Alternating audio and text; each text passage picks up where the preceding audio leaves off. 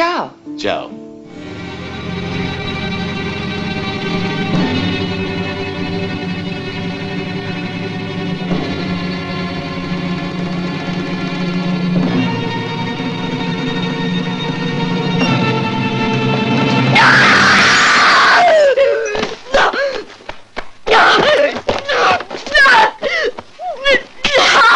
You thought you could escape. You thought you were safe.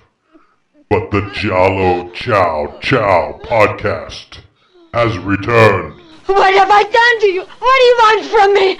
We want you to listen. We want you to subscribe. And we want you to join our Facebook group. Do you know how to do those things? I don't know anything. Well then, it seems we have no choice.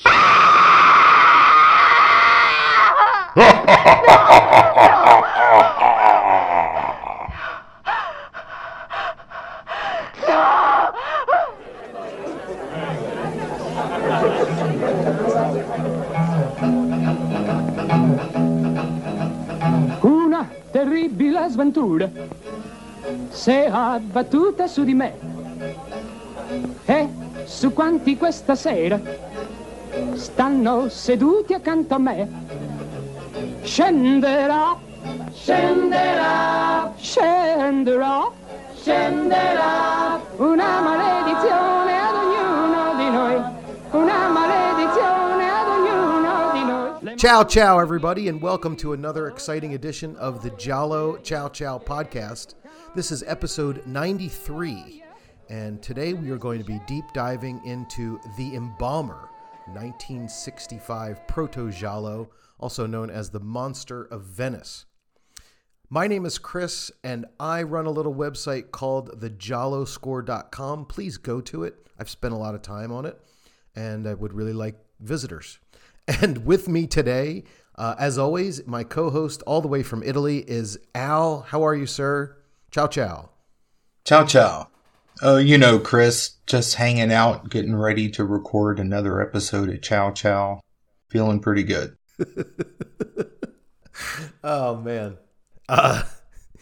Before we talk about the Embalmer, we've got a bunch of stuff going on in the Giallo world. And, I thought about this right before we started recording, that we seem to always find stuff to talk about, despite the fact that these films are like 50 years old.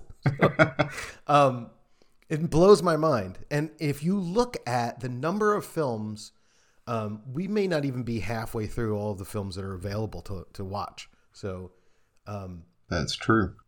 It's just an unending fountain of information and of entertainment.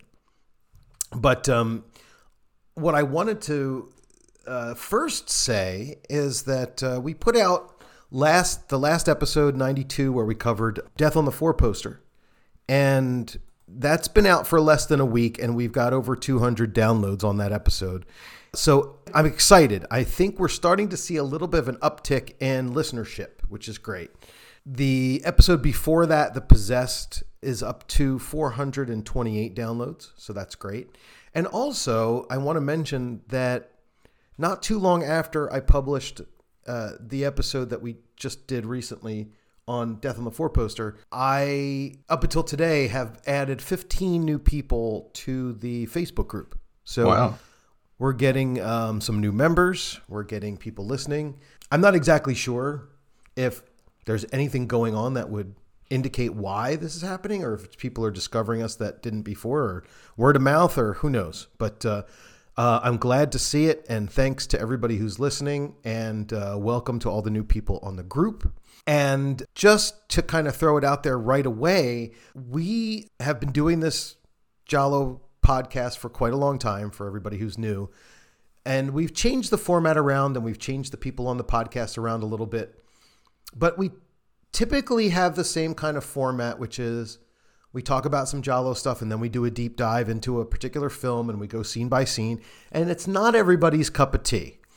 But we have no plans to change the format, because really there isn't anyone that's complaining about it right now. And the reason why I bring that up is just to let you know how you could complain if you wanted to, which is to email us at giallociaociao@gmail.com. You can also go to the Facebook group, which is called Giallo Ciao Ciao, and join. I will let you in as soon as I possibly can when I get the alert, and you can complain to us that way. Again, it's been back and forth a lot, but this seems to be the format that we enjoy. And like we've said before, Al, this is kind of like you're hanging out with the two of us in, your living room somewhere, and it's a long form podcast, usually 3+ hours. Mm-hmm. And some people, I think, like to listen to it in short segments, like throughout the week. Some people like to sit down and listen to it all at once. And I would assume if I was the average listener of our podcast, the way that I would go about it is I would see what the current episode, if I was up, let's say I was current and I was up to date on all the episodes, the next episode that comes out, I see what the film is. And in preparation for listening to the podcast, I watch the film. Mm-hmm. I don't know if everybody does that. It's very possible that some people pick one that they've never seen because they want to know if it's interesting enough by our standards to invest the time into it. But I mean, honestly, if you're investing 4 hours listening to us talk about the movie, what's another hour and a half to actually watch the fucking thing? But I don't know. What are your thoughts on this, Al? Do you have any perspectives on why we may be getting some new members or how people might approach this podcast? I really have no idea. I assume there's not any kind of general Giallo podcast forum out there where people are discussing things other than the Facebook groups. But those are pretty insulated, and I think we're both on probably all of those, and we would have seen something if there was some chatter about this podcast. Yeah. Personally, the way I discover podcasts is if a new movie is coming out or if an old movie is being re-released on Blu-ray or something, and I either have fond memories of having seen it before or had heard about it but never bothered to check it out, I'll just do a podcast search for that film title, and then I'll scroll through the results until I find something that looks interesting. And gotcha. I'll download maybe 2 or 3 or 4 different podcasts about that film. And if I like the podcast, then I'll go check out the list of episodes that they've done in the past and download a few more if they're films that I know. And usually I test drive a podcast with films that I do know so that I can see if they have anything new that I haven't heard before, or maybe if their assessment of a film is completely different than mine and yet is an entertaining podcast, I might stick with it. Okay. And even the podcasts that I have subscribed to and listened to episode after episode in order, I almost never watch a film that I haven't seen before that podcast comes out. That might be different than most podcast listeners. Yeah. But I don't mind listening to podcasts about films that I haven't seen, especially if they're doing a scene by scene. If they're effective at that, then it's like I'm kind of hearing the story of the film during the podcast. And by the time I get around to actually watching it, I've probably forgotten half of the spoilery details anyway. Right. So, well, and I would think that Giallo is very specific in that regard because, the secret of the film can, you can easily spoil a Giallo. Mm-hmm. It's the hotel manager. That's it. You guys don't have to listen anymore to the podcast. Oh, man. But there are other films where, certain bits of information that you would consider to be a spoiler can be left in, and it's still not completely spoiled for you. Mm-hmm. If you're thinking about different types of films, the first things that come to mind are, fantasy films where one particular character dies, and that doesn't really spoil all of the film. It just spoils that particular moment of the film. But with Giallo, it's like I can get what I basically just said there just completely spoiled the whole movie. Now, I don't think that knowing who the killer is in the movie we're about to talk about ruins it, because it's still an interesting movie to watch just for the fun of it. But if you're watching that movie, if you're going to watch The Embalmer purely for the detective work and to feel good about yourself that you figured out who the killer is before anybody else, it's really not worth watching that movie anyway, because I don't think that's possible. I was reading a little bit of some critical analysis of Giallo, and Michael Coven, who wrote La Dolce Morte. Yeah, La Dolce Morte.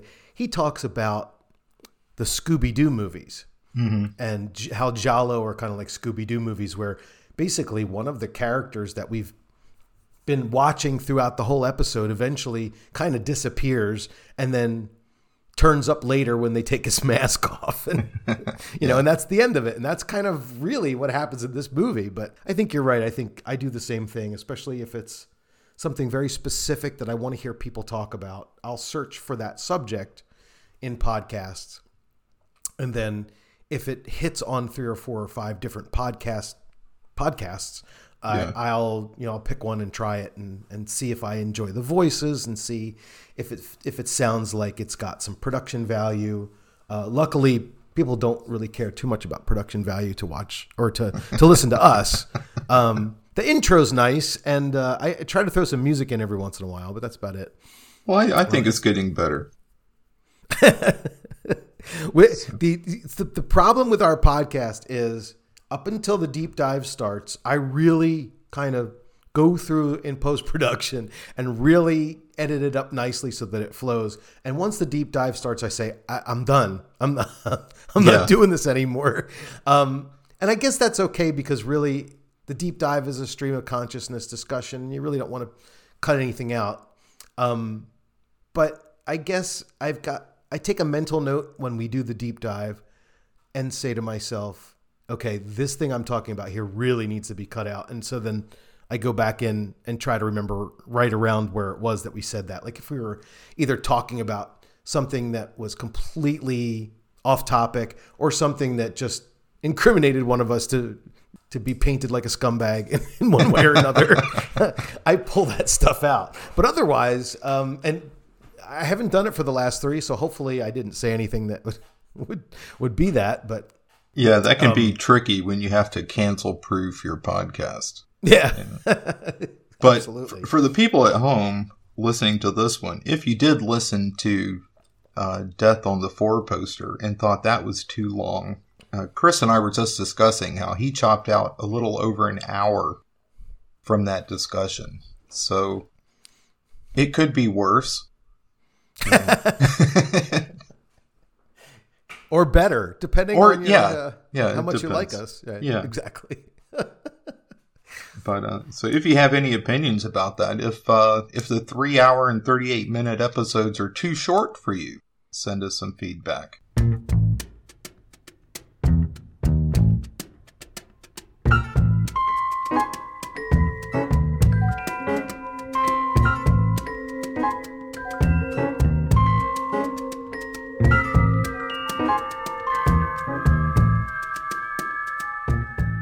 Next up, before we get to our big deep dive, I wanted to give a shout out to Pete Halverson, who is one of our group members and provided me with a new book called Bloodstained Narratives. And Pete works for the publishing company, the University Press of Mississippi. This just came out March 2023. It is a nonfiction anthology, I guess is the best way to describe it. So many, it's a collection of essays, if you want to be a little more academic about it. Edited by Matthew Edwards and Fernando Gabriel Pagnoni Burns. That's a really long name.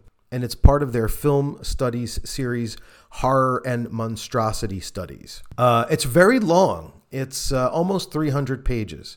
And I've gone through a little bit of it. I read the introduction and the first article, and I would say that it is the kind of reading material that really only appeals to a certain type of person. If you are interested in reading about how the directors employed some of the techniques and how that relates to what was going on in the world of movie making, how it relates to what was going on in the culture, and you just want to kind of geek out with all of that stuff, this is the kind of book that it's written in that style. If you're more interested in kind of reading about the films themselves and maybe some synopsises, maybe some synopsi. Which one is that anyway? I don't know. If you're interested in reading movie synopses, that might be it. There you go. And looking at photos and lobby cards and memorabilia, then you're better off with like Troy Howarth's books and some of the other books that are like large print format. This is definitely more of an academic read, which is not to say that it's a bad thing, but you need to be in the mood for it. Chapter 1 is Giallo and the zoom lens discussion. Chapter 2 is Argento's evil eye movements, containments, and the Giallo's possessive gaze. Chapter 3 is a deep dive on Death Laid an Egg. Chapter 4, the transitional Giallo, Jess Franco's paroxysmus and the postmodern crisis of temporality. Now, I've never seen that film, so I wouldn't really jump into that chapter right away because I really wouldn't understand what they're talking about. But anyway, the analog of self-authenticity within the forbidden photos of the Lady Above Suspicion, the effective complexity of Barbara Boucher in Don't Torture a Duckling.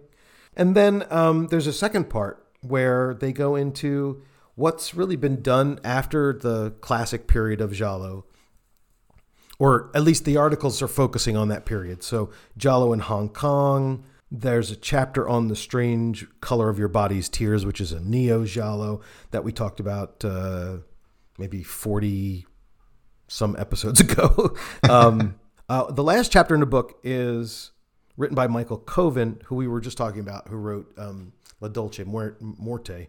And his chapter is about the Canadian Giallo, which we talked about a little bit on this show. He includes films like Prom Night, Terror Train, and Happy Birthday to Me, which we did an episode on. And I did on the Giallo score. So very, very interesting stuff. It's not something that I could just sit down and casually pick up and start reading, like if it was on the back of my toilet bowl, right? There are just certain things that you can put on the tank of your toilet that can stay there forever. Like I had a George Carlin book one time back there, and it was just quotes from George Carlin. Or the books where they just have lots of pictures and surveys and synopses of the Giallo films. Like those can be in the bathroom too. You can look through those because it doesn't require a lot of thought, and you don't have to be keeping up with what you've read. Right. But this is different. This is kind of like, okay, I'm in the mood to read something and have it be meaningful and have it be thought-provoking. And that's what this certainly does, because there's a lot of info on it. The one chapter I did read was about the zoom lens, and they talk about Blood and Black Lace and Bird with Crystal Plumage and how the zoom was used there. And then they talk about a few other things, but then they do a deep dive on how the zoom is used and exploited on Strip Nude for Your Killer.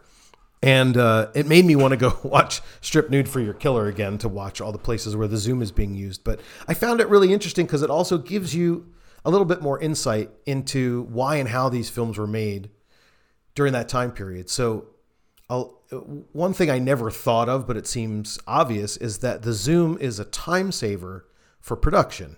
If you can figure out how to visually tell the story you want to tell by simply moving the lens back and forth instead of having to set up the camera and the lighting and then take it down and then move the camera to another place and then, you know what I mean? So that's one of the things they talk about, why the directors may have used zoom more often.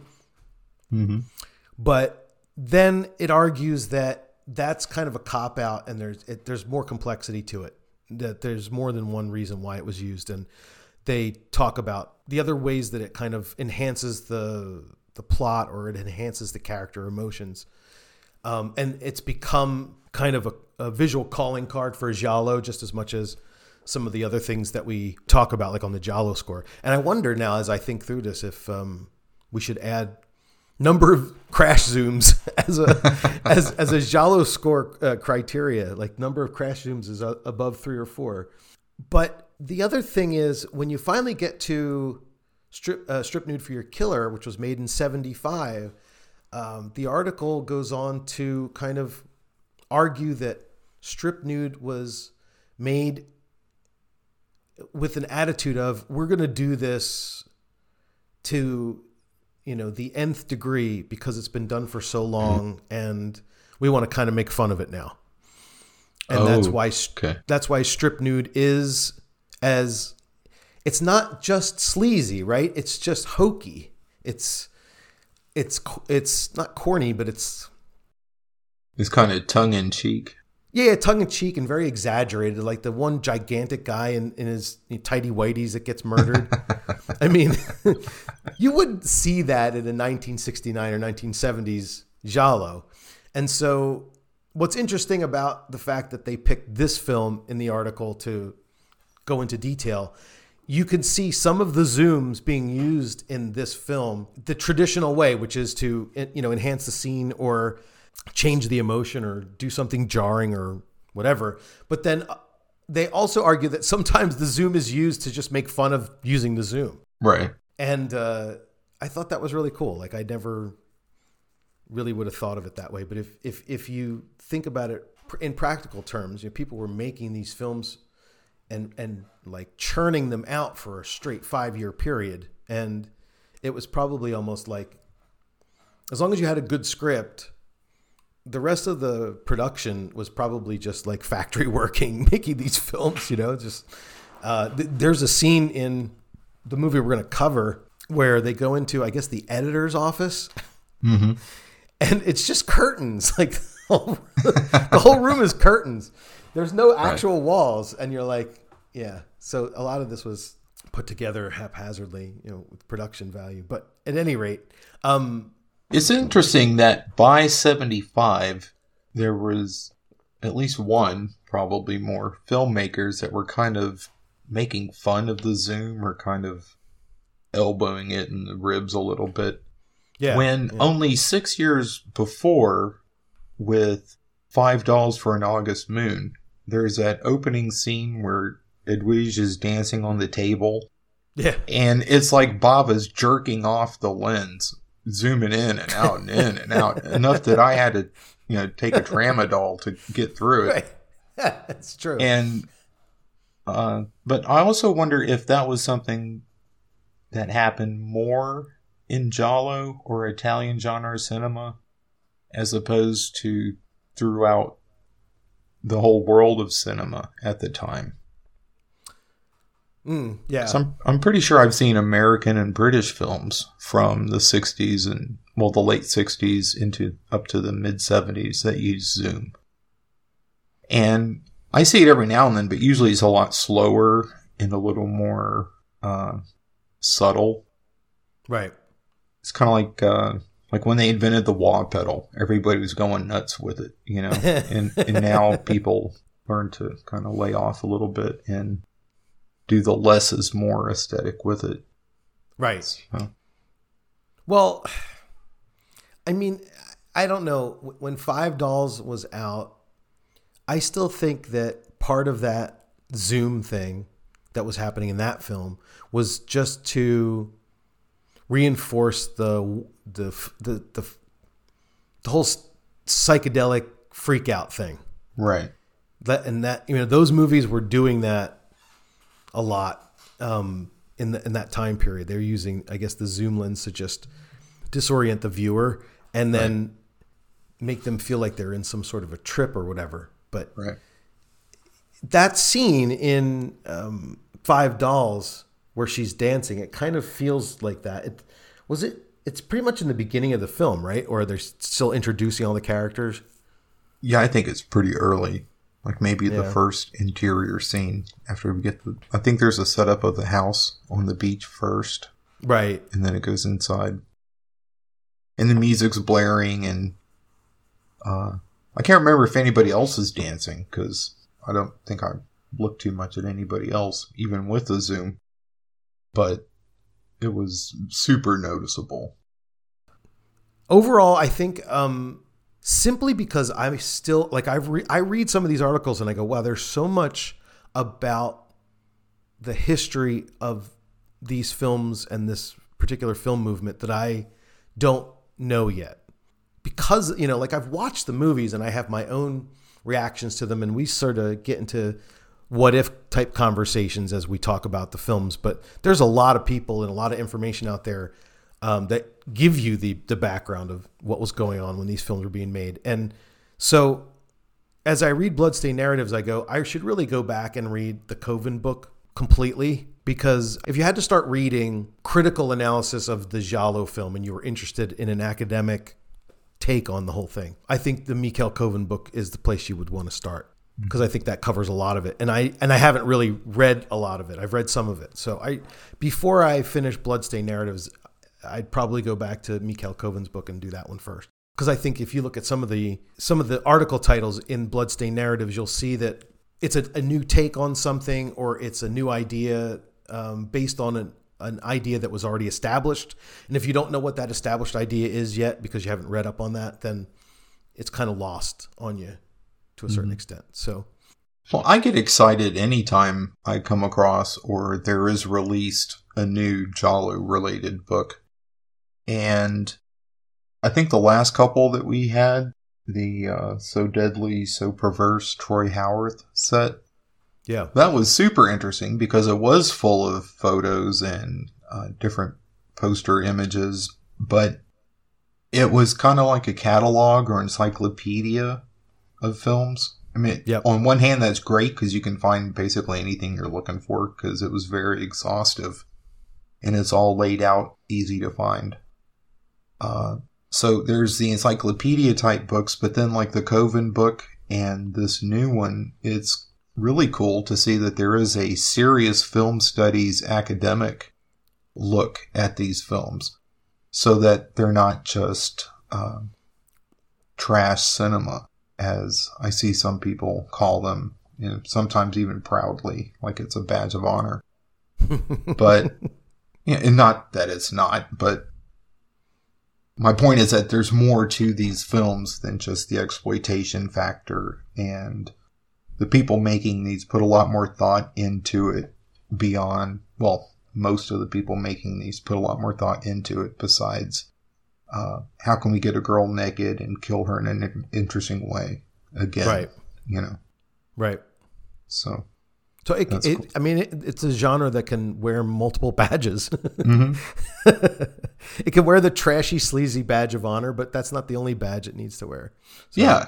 And the words academic essay and strip nude for the killer in the same sentence, you know, take my money.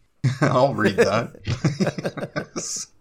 So again, that is a book called Bloodstained Narratives, the Giallo film in Italy and abroad.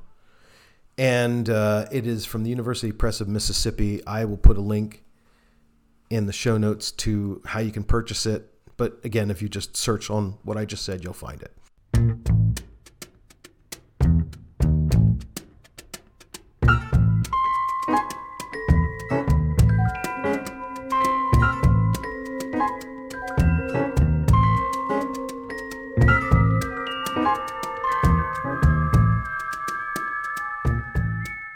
I don't know if you and I talked about this before, or if it was just a discussion I had with Matt. But in Michael Coven's book and throughout this book, and it seems like throughout academic film studies in general, they talk about this thing called filone, which is kind of synonymous with the word genre, but it's not exactly the same thing.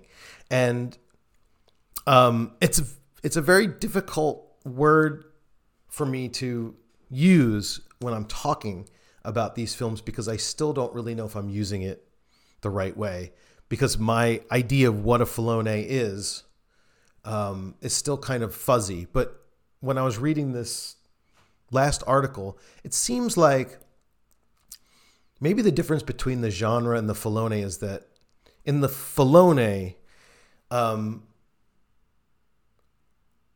it's almost as if a group of films started in a particular vein, which is actually the literal translation of Filone, I think. Like a vein or a canal or something, I would say it's like a vein, but not like a vein in your body. It would be like a vein, like a mineral vein, when people are digging into the side of a mountain looking for the mother lode of, let's just say, gold, for the sake of conversation. Filo means line. Okay. Filone means like a big line or a large fat line. And I think that's where they cross it over to mean like a vein. Okay. Just for myself, every time I see the word Filone, if I'm thinking what its equivalent is in English, I just say subgenre, because I'm sure it's a little more nuanced than just that. Yeah. But from the altitude that I'm looking at cinema from, I don't need to zoom in or magnify it any more than that. So you could say, like, zombie films are a Filone of horror. And then somebody else would say no. Zombie films would be the genre. The subgenre would be radioactive caused zombies compared to infected zombies compared, Right. And you could split zombies those with zombies with cannibals, zombies without cannibals, Right. And zombie cannibals having sex on the beach in the Joe D'Amato film. That might be a Filone too. I don't know. Right. But I just think of it as subgenre and move on, But and that's kind of the way I do too. But the way that I came to understand it a few hours ago when I was reading is about the idea that all of the people making the films in this particular Filone kind of all know that they're making each other's movies, and they're all okay with the idea that they're waiting, they're looking for something to be successful, and then they're going to make their own version of it. And maybe they will expand on the ideas of how to stylize this particular Filone, or maybe they'll just rip it off, or maybe they will do something completely different. But it's kind of like, this seems weird, but I'm equating the Filone idea with this idea in French of terroir, which they use to describe wine. And terroir is, from what I understand, a generalized word that basically means what the soil is like in that particular area of France. So when they grow grapes in a very specific region in Bordeaux, and they have been doing it for 100 years or however long it's been, when you taste the wine, there are kind of elements that are indescribable in any other way except, oh yes, this is what the area where these grapes are grown tastes like. Right. And I think that that's what Filone kind of means to me. It's like, it's multiple things, and it may not necessarily just be what the storyline of the film is about. It's more about kind of all the other things that contribute to it. I don't know. Again, maybe I'm reading too far into it, but that's what I got out of it. I think the idea was that all the directors were kind of in on the idea that, we're all just copying each other. Right. And we're just, but they weren't just copying each other. Like last time we talked about Italian ripoff cinema, basically. Right. And in the post-apocalypse films, they're not just making a carbon copy of Mad Max or Escape from New York. Right. They're using those as springboards, probably maybe just like an elevator pitch to Dino De Laurentiis or somebody. Oh yeah, we want to do Road Warrior, but in the south of France instead of the outback of Australia. And instead of gasoline, they're looking for, I don't know, wine from Bordeaux that tastes like fancy dirt or something. So, and yeah, okay, that sounds great. But along the way, they're throwing in a bunch of other stuff, because now that we have the contract to make a quote-unquote Mad Max ripoff, as long as we stick to the bare skeleton of a Mad Max ripoff, we can pad it or fill it up with anything else and just go nuts. Right. And that's why a lot of the Italian ripoff cinema is... it would be kind of a pity to just say, oh, well, that's a Raiders of the Lost Ark ripoff and dismiss it. Yeah, the 3-sentence synopsis sounds exactly like Raiders of the Lost Ark. But it's all the bells and whistles along the way that make it unique.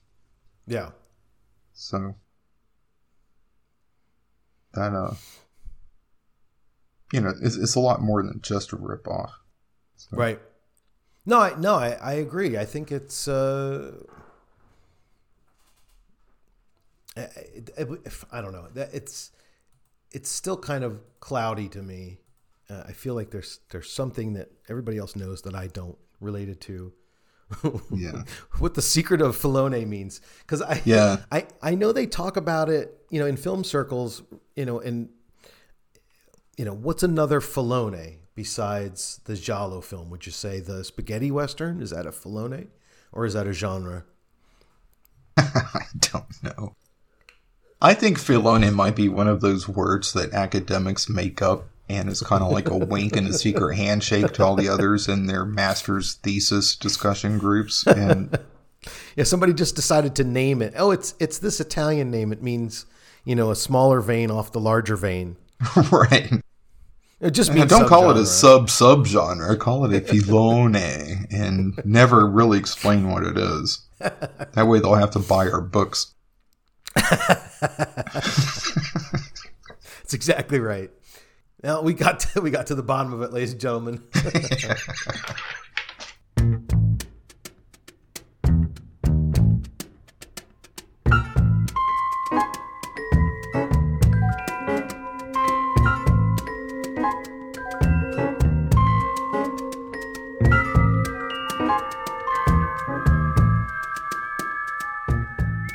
We are now going to try to tackle the 1965 film called The Embalmer.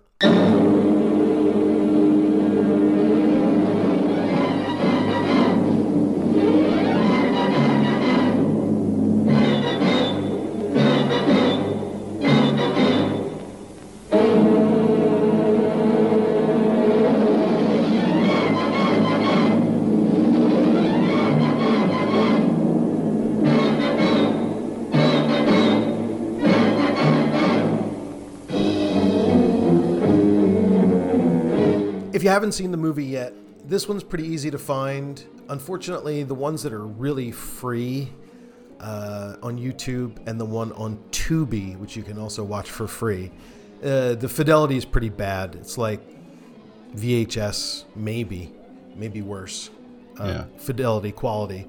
I do have a copy that came from a DVD rip, and it looks pretty good. Huh. So I don't know. I mean, it's not, it's not blue quality, but it's definitely a step up from what's out there to watch for free.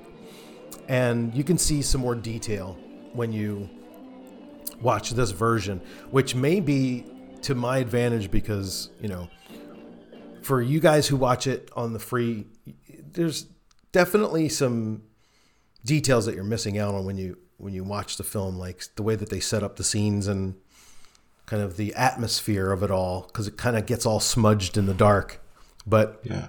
I don't have anything else to say. Let's get into the production notes, sir. Okay, The Embalmer, Il Mostro di Venezia, The Monster of Venice, 1965. This film was directed by Dino Tavella. He only has 2 directing and writing credits to his name. This and another film called Una Sporca Guerra, which is a dirty war. His career was so short because, unfortunately, he died in 1969 at the age of 49. He has 1 acting credit for a film called Ombre sul Canal Grande, which is Shadows on the Grand Canal, which is another film based in Venice.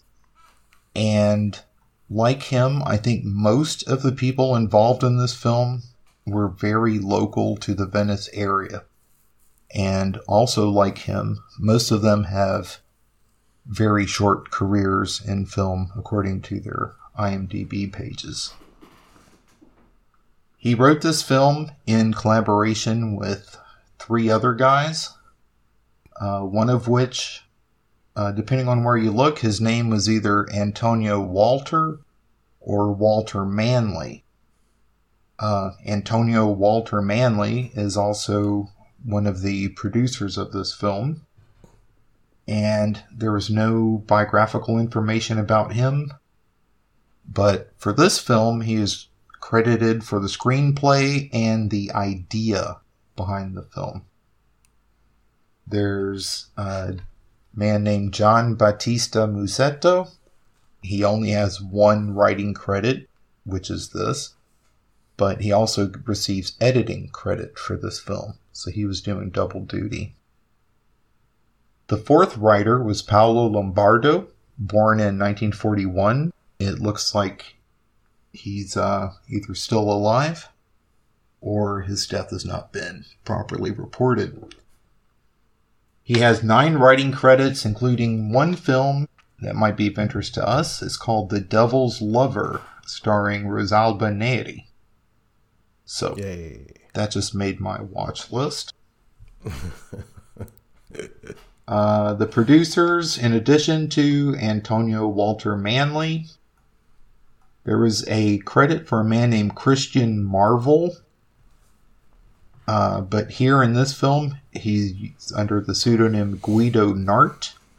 There's no other bio information, and this is the only credit.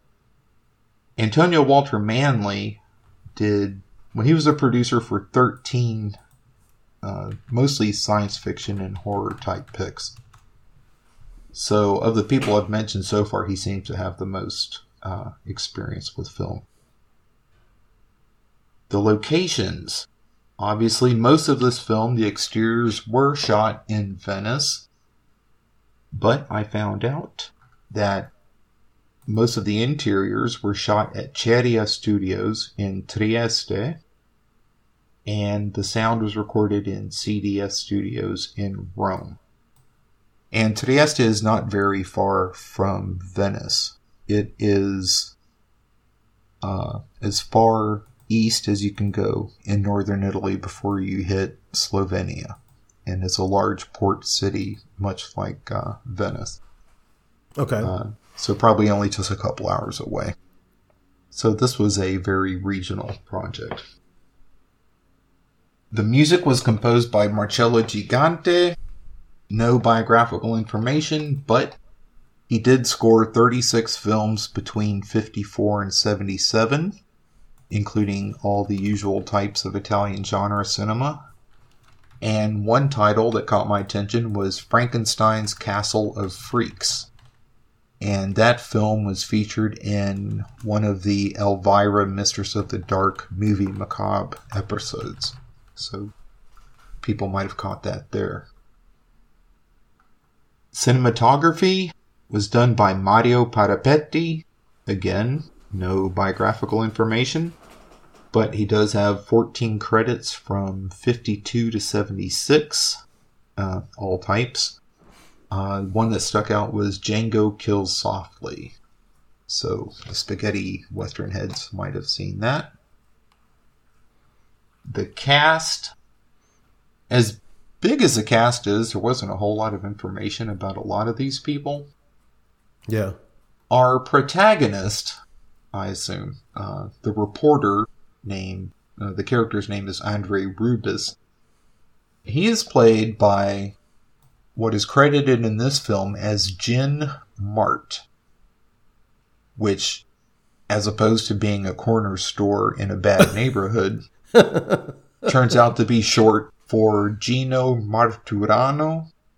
But he also has, as another alias, or as his real name, Luigi Martocci. He lived from 32 to 88. Even though he's the star of this film, he only has 2 acting credits.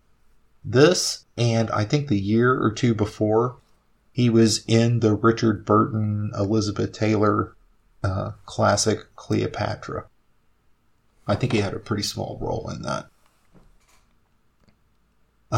His love interest in this film is a character named Maureen, who is played by Maureen Brown.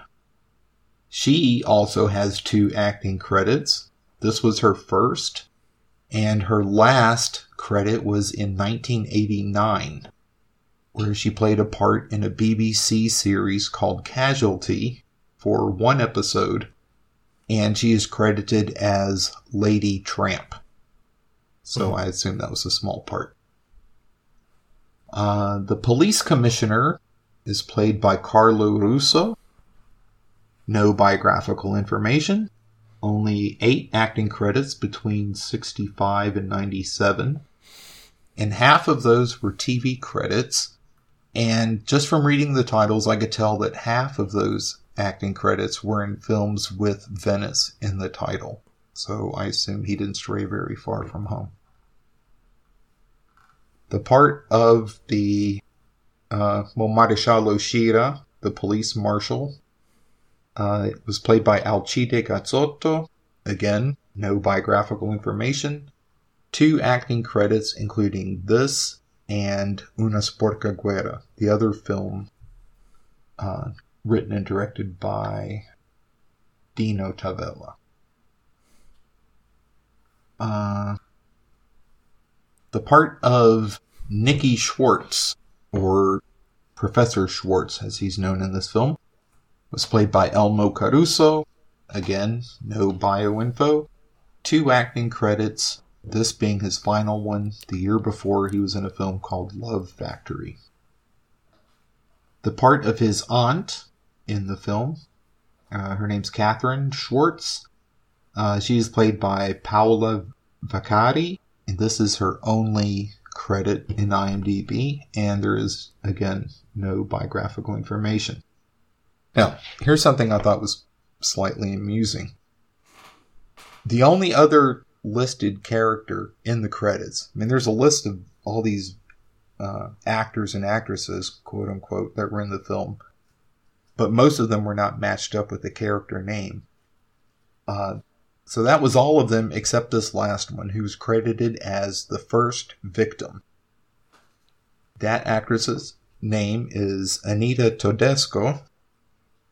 She has 49 acting credits, ending in 1968 in a film called Killer Without a Face, which starred Lawrence Tierney, that some people might know from Reservoir Dogs. He played Joe, the boss of the heist. Oh, okay. So I thought it was interesting that the most experienced actress who had been in anything somebody might have heard of, besides maybe Cleopatra, she probably had the shortest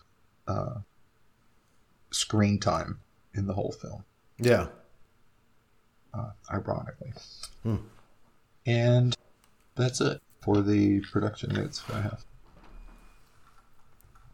I'm assuming, I shouldn't assume anything, but you live pretty close to Venice, close enough that you've probably been there before, right? Yeah, I live about an hour train ride away from Venice, and I've been there probably 4 or 5 times over the years. Cool. Mm-hmm. Do you think that, because one of the things that I initially concluded about this film on the Giallo Score website is that I'm not sure whether a cleaned up, Blu-ray release of this would do it harm or do it good, because I think it would probably open up the outdoor scenes so that it was actually more visually appealing, I guess. Because the version that you watch, it's all kind of muddy and flat. But then again, those scenes that are supposed to bring about like the horror movie feeling, they might not look so scary in 4K or something. So, I don't know which direction the film should go in. If you've seen the DVD version, I think you would like it more. Or for those of you who haven't ever seen it, like that fidelity seems to be right on the money as far as, to enhance the kind of trashy appeal of the film that comes from this time period. You know what I mean? Like it's clean enough as a DVD, I think, but I don't know. I guess it all depends on, like I said, if the outdoor shots are. The reason I bring this up, I guess, is because the other thing I read in the book is that we just reviewed earlier is that one of the reasons why the films kind of changed after World War II in Italy, especially when you get into 60s and 70s, is because something about tourism had been like opened up to Italy, and they were trying to promote, the jet set life. Yeah. At this time period, I don't know how, I had never read that or heard of that before, but there's a lot of like travel log type elements in a lot of these Giallo films, and I don't know if that was one of the reasons that they did it that way. I really don't know. But speaking of tourism, there's a lot of times I'm watching this film and they're showing people either riding gondolas along the canals or swimming in the canals. When I first came here, 12 and a half years ago, and we started, we went to Venice for the first couple times. The very last thing you would want to do is get in the water at Venice. Okay. I kind of had a crappy rip of the film. I don't think it was DVD quality. Right. But the water looked almost as disgusting in what I saw watching this movie as it did in real life. It was just like a greenish brown.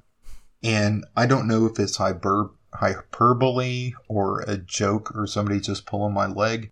But I've heard that if for some reason you fall into the water in Venice, you have to take a series of shots when they pull you out.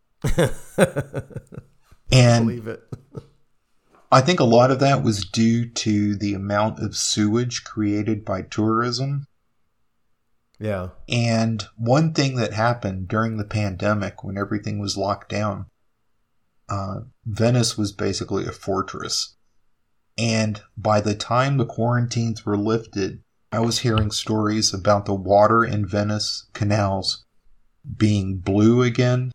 And pictures that people had taken from some of the bridges, people that lived there, of dolphins swimming through the canals for the first time in a century or something like that.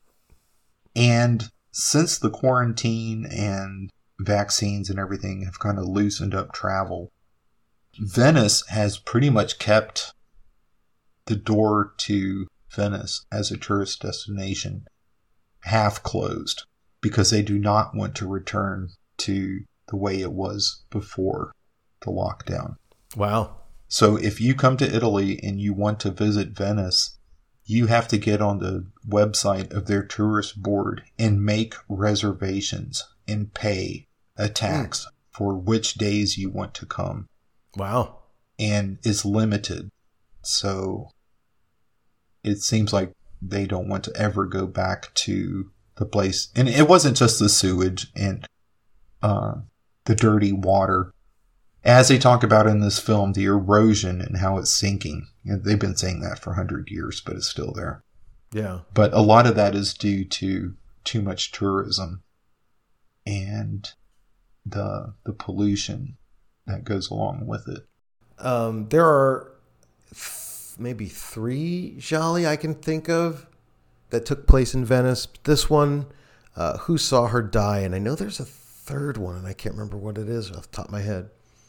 I know there's Giallo a Venezia, which is a later one. Oh, yeah, that's which true. is particularly sleazy. Yeah, there are a lot of cool Italian films that are shot in Venice. And hell, even if you're just a James Bond fan, I think there's 3 or 4 James Bond movies that have shot in Venice. And part of Indiana Jones and the Last Crusade was shot in Venice too. Oh, really? So, Okay. yeah. I don't know, was that portrayed in the film too, that they were in Venice? Or, because I don't remember that movie. I don't know if they actually went to Venice or if they filmed somewhere in Venice to make it look like something else, because sometimes they do that. They were actually in Venice. Oh, okay, in the story, yeah. I mean, Spielberg has a budget to shoot wherever the hell he wants. Right. But the scenes where Indiana Jones is in the library and they're trying to find out where the tomb of the Crusader guy was. Oh, yeah, okay. And there's that scene in the library where he discovers that there's a giant X on the floor. Right. That's in Venice. And then there's the fight outside where he's on the boat and one of the guardians of the Holy Grail is like trying to stop him from finding out where it is. And they're fighting in a boat and there's like a giant ship in front of them with the propellers spinning. Yeah. I remember that. Yeah, that's all Venice. Oh, cool. Yeah. Well, definitely not the same budget as Indiana Jones. Yeah. The Embalmer, 1965, The Deep Dive, here we go. One of the things that I wrote about in the Giallo score is that I really love the introduction to this film. It starts off with like immediate action, you get this sinister music. There's a slab on the table. Some hooded figure has got test tubes, and there's a body standing petrified in a cabinet behind him. And then he walks out of the room, kind of slumbers down this hallway. It looks like a dungeon. There's skulls on the ground, right? And then they roll the credits, and then right after, and the credits are kind of really nothing to remember. But after the credits, we got the statues ringing the bell, and then we go into this immediate scene of let's establish these two people. They're going to separate, and one of them's going to walk home alone. And it's just, and then the next part of the movie is this, the guy who we've already seen as a shroud, he kind of is now wearing like scuba gear, and he's descending into the depths of some sort of cellar that has water. And then finally we get the first murder, which really isn't a murder scene. There really aren't any murder scenes in this. It's basically, the killer jumps out behind something, and he puts his hand over the victim's mouth, and they jump into the canal. But I really enjoyed how they started it all off. It was like, a lot of the newer or later Gialli, they start out with a longer introduction with a lot of credit sequences and stuff. And this was just like, went right into the beginning scene. So yeah, I mean, again, really nothing too much to talk about with this, except for the fact that, this seems kind of like too early in the history of slashers and horror movies that you would have kind of like it's like a stalking murder sequence, like right in the beginning of the movie. Mm-hmm.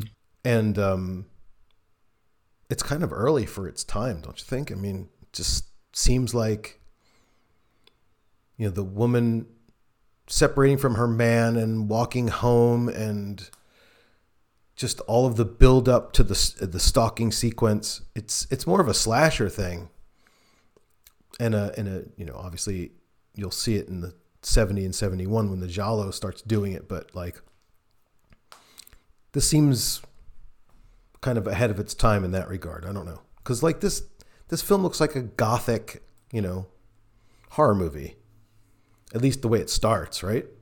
Yeah, it definitely has gothic elements to it, and there's kind of a mad scientist thread thrown in there, the way he's mixing those chemicals, and it's pretty macabre the way he seems to have this woman's body in a case, and it seems like, you know, the rest of the movie he's going to be filling in those other empty boxes. So there's kind of a very understated necrophilic vibe to it. They never come outright and say it, but yep. I mean, the guy wants to preserve their beauty and keep them for himself, and for what? But they don't really go there, even though it's, for me, it was kind of difficult not to think about that. And like you said, there's no slashing. We only see blood maybe once in the whole film, or twice if you count somebody snooping around looking for clues. Yeah. The method of killing, I think, is pretty horrific because, like you said, you don't really see the kill, but he grabs a girl. He's got scuba gear on. She doesn't. And he grabs her and jumps with her into the canal. Right. And we know that he had to swim in and out of his lair. And the next thing we know, she'll be on the table being embalmed. Right. So apparently she drowned. Yeah, he held her down there. He could breathe and she couldn't. And yeah, so that is kind of a horrific thing that they're implying there. Yeah. Yeah, and that's not a fun way to go. But it's also a way to go that you can't really film on a shoestring budget. Sure. Yep. Unless you have Avatar money, and then you can show people getting, struggling and fighting underwater. Well, and it also propels the story a bit because bodies are not really showing up. It's just girls are going missing. And True. That's what keeps the police from really following the hints that Andrea is onto. Right. So that, that's kind of, I don't know if that was done on purpose, but it seems like, it's pretty convenient that you can create the ambiguity as with regard to the case that's going on and say, like this is a tourist town and college girls come here all the time. And, the commissioner just keeps saying, hey, don't worry about it. She's, she left. No big deal. She left. She's gone. Because they don't have anything to, they don't have any bodies, to back it up. So, pretty interesting idea for the kill method. And again, this kind of, a year before, you can say Blood and Black Lace comes out. And one of the things that is memorable about that film is the way that each murder is set up and it's got like a sequence to it. And I don't want to say a theme, but there's, common filmatic and design elements that surround each one of those murders. Yeah. And so like just not so much that in this film, they had those murder set pieces, but they paid attention to enough about, the killing in this movie to say, hey, they're thinking about it. Just like the like Blood and Black Lace, thought a lot about how to, orchestrate these murder pieces, you know. I think in Blood and Black Lace, there was a lot more variation among the kills. Here, except for, well, and we'll get to it eventually, but at least the first 2 or 3 kills are just kind of carbon copied. Mm-hmm. You know, somebody's walking down the sidewalk. And I have in my notes, every time there's a kill, I have yoink, splash. And I have that in there like 5 times. Yoink, splash. Yoink, splash. Yeah. And so for this one, okay. Oh, the killer is swimming through the canal with a flashlight.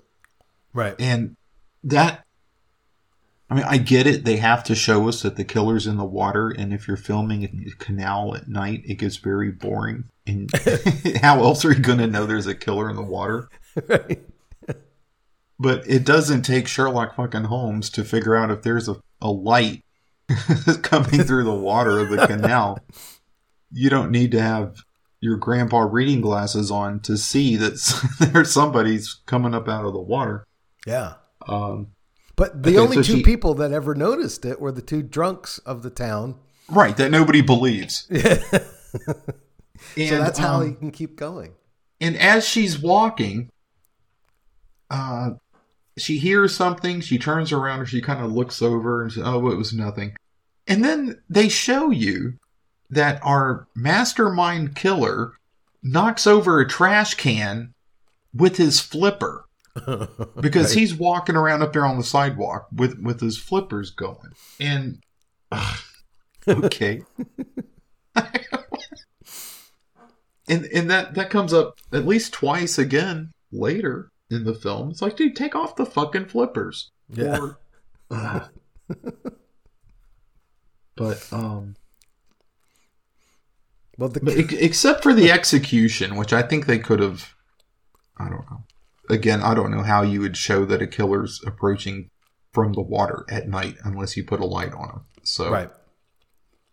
But I think the concept is very interesting and something that I hadn't seen before. You know, death by yoink splash. Yeah. And it's just the execution was could have used a little tightening up. Right. But so far, I'm into it. I mean, I'm into it through the whole film, but I think it's a cool idea, and the first time I watched this, I couldn't wait to see what happens next. Yeah, and you know, I'm watching the first, what did you call it? Yoink plop? Yoink splash. Yoink splash.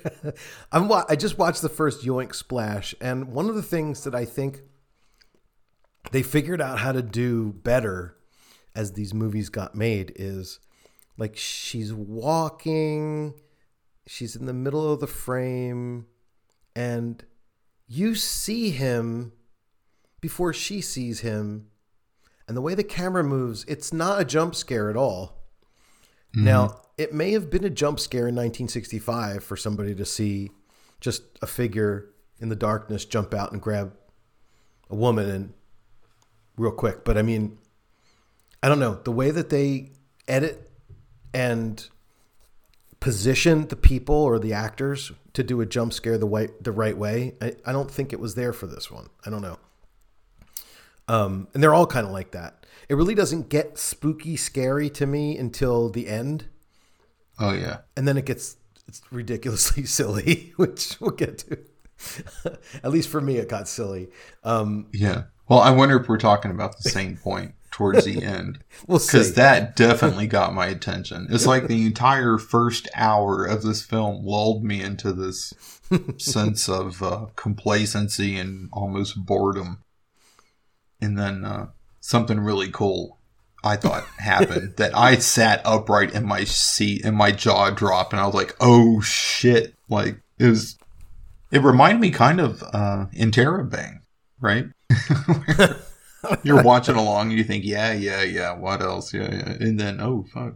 Something else. But Yeah, it only had one something else instead of like 6 in a row. But Well, it may not be this may not be the thing I'm thinking of, but when we get there, we'll see. Yeah. It's towards the end. So, Right, yeah.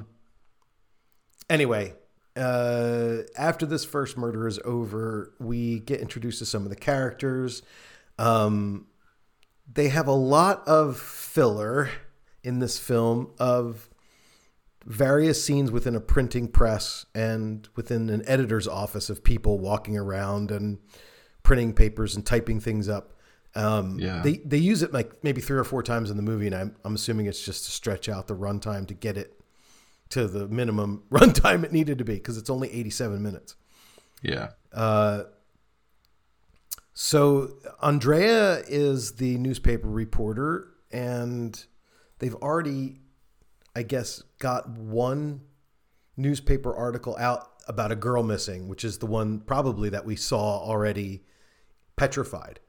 Right. And so the city kind of already knows that there's something going on because the press has been talking about the girls going missing.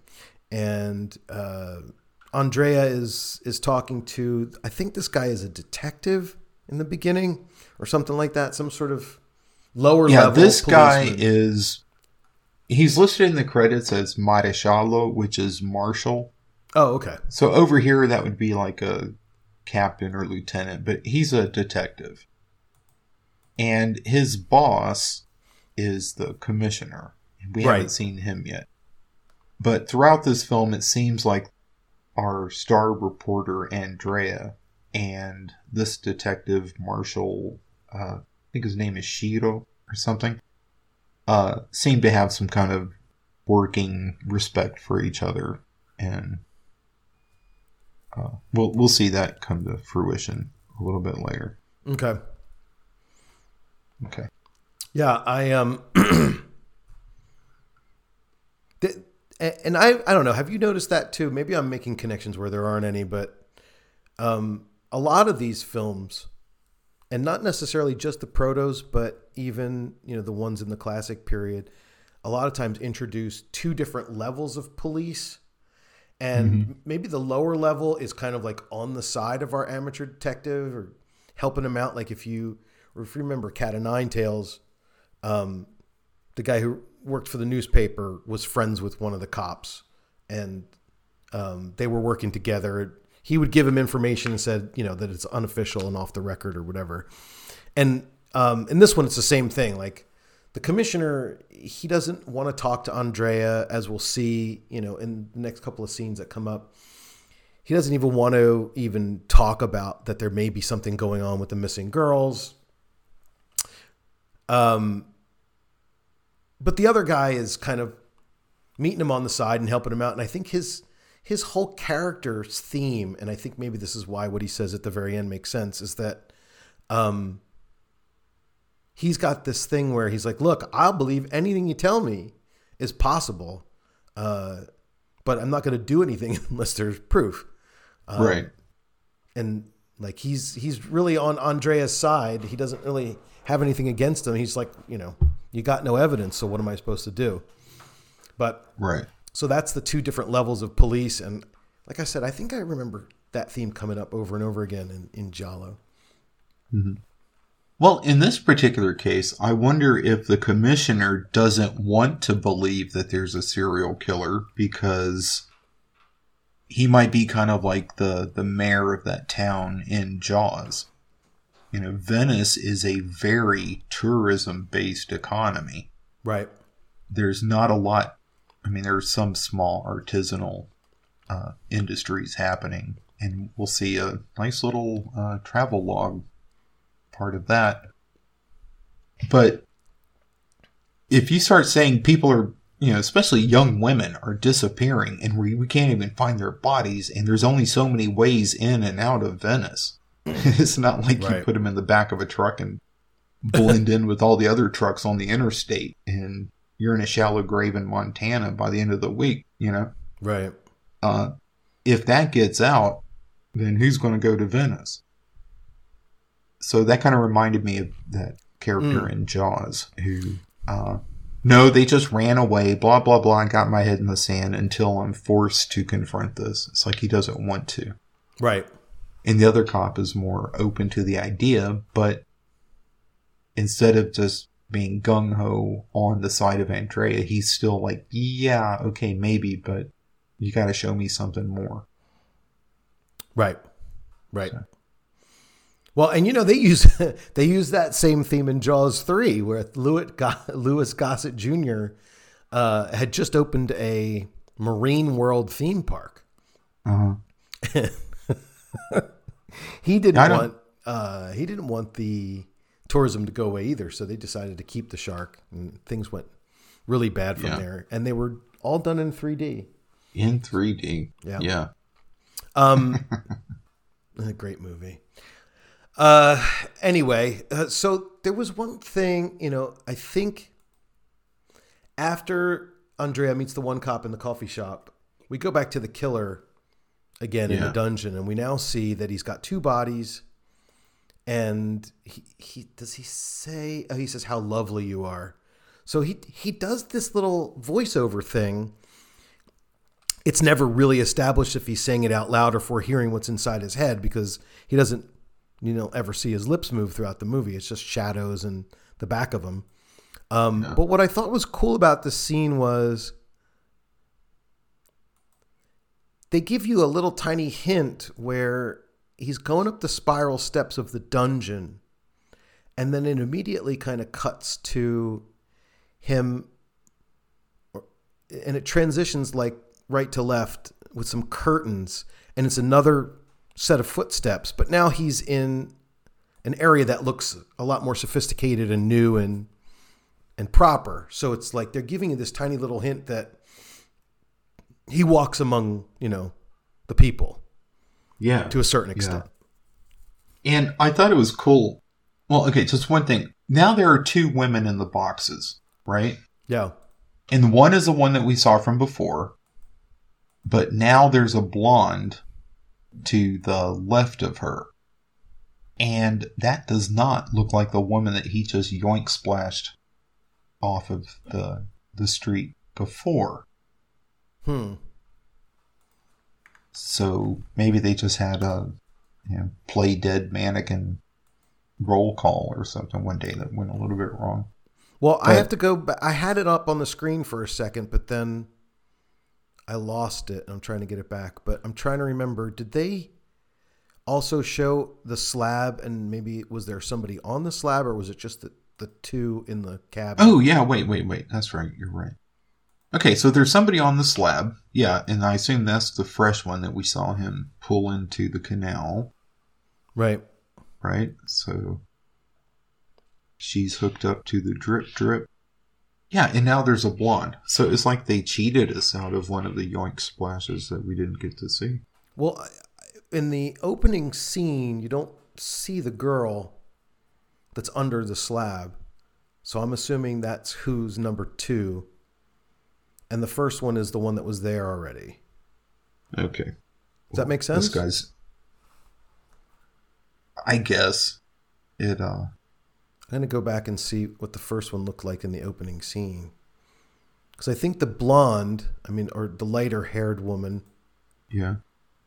In the, about 40 seconds into the film. 50, no. It's less than that. About 35 seconds into the film, they should. Yeah. So there's one girl in the cabinet, and we know there's somebody on the slab, but they don't show you what her face looks like because she's just covered. You just see her feet. And then the next time we're at the monster's lair, there's 2 in the boxes and 1 on the slab. So I think that's how it worked. In the opening scene, we saw 1 that was done and 1 being worked on. Then he went and got a 3rd. Right, okay. She's on the slab. She's on the slab now. Yeah. It's like how they're telling a lot of the story by just changing the things that are in the scene, kind of. Because a lot of stuff has happened. Like the last thing you know is the girl got pulled into the canal. Right. As a viewer. And the next thing that's happening is the next day, now there's 2 people in the slab. We assume there's a third one being worked on. So the killer did a lot of stuff since we last saw him. Okay. And, okay, so he approaches the two that are in the box, right? Yep. And he starts walking away. He starts kind of sliding off the screen to the left. And we see his shadow as he's coming around the corner somewhere. And he has his scare hands out. Yeah. He's not talking to anybody. I mean, there's nobody there. But it's like he's just tripping on how evil he is. Yeah. You know, with his hands out and his fingers spread out like, Yeah. It's like, who the fuck are you doing that for? Himself. He's doing it for himself. Yes. Yeah. And like you said, you see his feet going up the steps, and then swipe, you see feet walking across a tile floor of some public. Oh, that's the department store. Yeah. Okay, cool. And then, we I think it was cool how they did this. So they introduced Andrea, but we didn't really see much of him yet. We've only, he was in that one scene so far. And then we're back to the killer again. And now he's in the department store, and they do this thing that I don't know if Argento, may have watched this film and said, I want to do something like this. But the whole idea of the killer's next victim in the movie, they freeze frame it and they play this kind of tense, horrific music for a second. And, obviously this is an indicator to the audience that she's next. And Argento was doing that in Bird with the Crystal Plumage. And, this came a lot earlier. I don't know Hitchcock was probably doing something similar to this as well, probably before Monster of Venice came out. But I liked how they're not being subtle here. Like they're just like, ding, you're next. Yeah. Yeah, I appreciate that too. I thought it was a cool touch. Well, it makes me wonder how much better Dino Tavella would have become if he had lived longer than to have just made 2 films. Yeah. Yeah, that's a good point. Now, I'm trying to remember, is this the second murder where... Yeah, this is... She goes into her apartment and you think something bad's going to happen to her right then. Mm-hmm. But then she comes back out and she goes... She said something in the department store about I'm going on a boat race, right? Or boat ride with my friends. Yeah. And he follows her home, but we see that she gets inside safely. Right. So the first time I assumed, oh, well, she got away. But wait, she was freeze framed. She must die. Yeah. And it turns out that even though he didn't get a chance to nab her, he did find out where she lived. And I think he kind of just camped out waiting for her to come back. And when she came back, he follows her until he gets a chance to yoink splash number 2. Yoink splash number 2, yep. Yep. But before yoink splash number 2, after she gets off the boat, we're back to the lair one more time to see 3 compartments filled with bodies now. And then we go right back to the... I like the way they edited that stuff together. And he's doing the crazy hands. Yeah, you see his shadow with the crazy hands. In case we think he's just a disembodied pillowcase floating around in the casting shadows. Well, this killer kind of has this weird sense of humor, I think. Oh, he's a funny guy, yeah.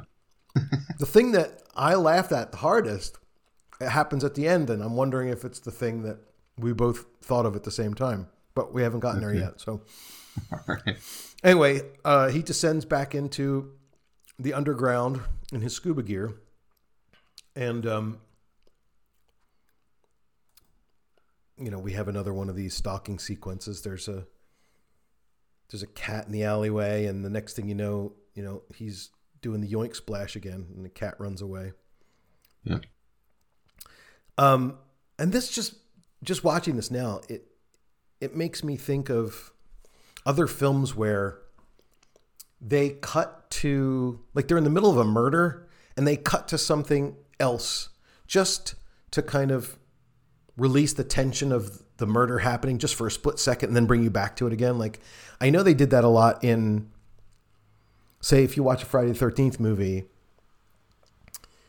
they start whatever the murder action is and then they cut away. And then when they cut back, you know, maybe they added some appliance to make it look like, you know, the knife came through the neck or some other thing. But this is like, I'm noticing that looks like a technique that was used here. And I wonder, again, as I'm watching this, I guess what keeps coming to my mind is how influential some of the techniques being used by the director are. And it seems like there's a lot of things that I've noticed in this movie that get repeated now. I don't know if this director invented them or, you know, if they came before him and he just decided to use the ideas too. But, you know, Mario Bava was doing this kind of stuff too, I guess. He was kind of inventing new ways of telling the story with edits and with camera movements and stuff. But at any rate, let's see.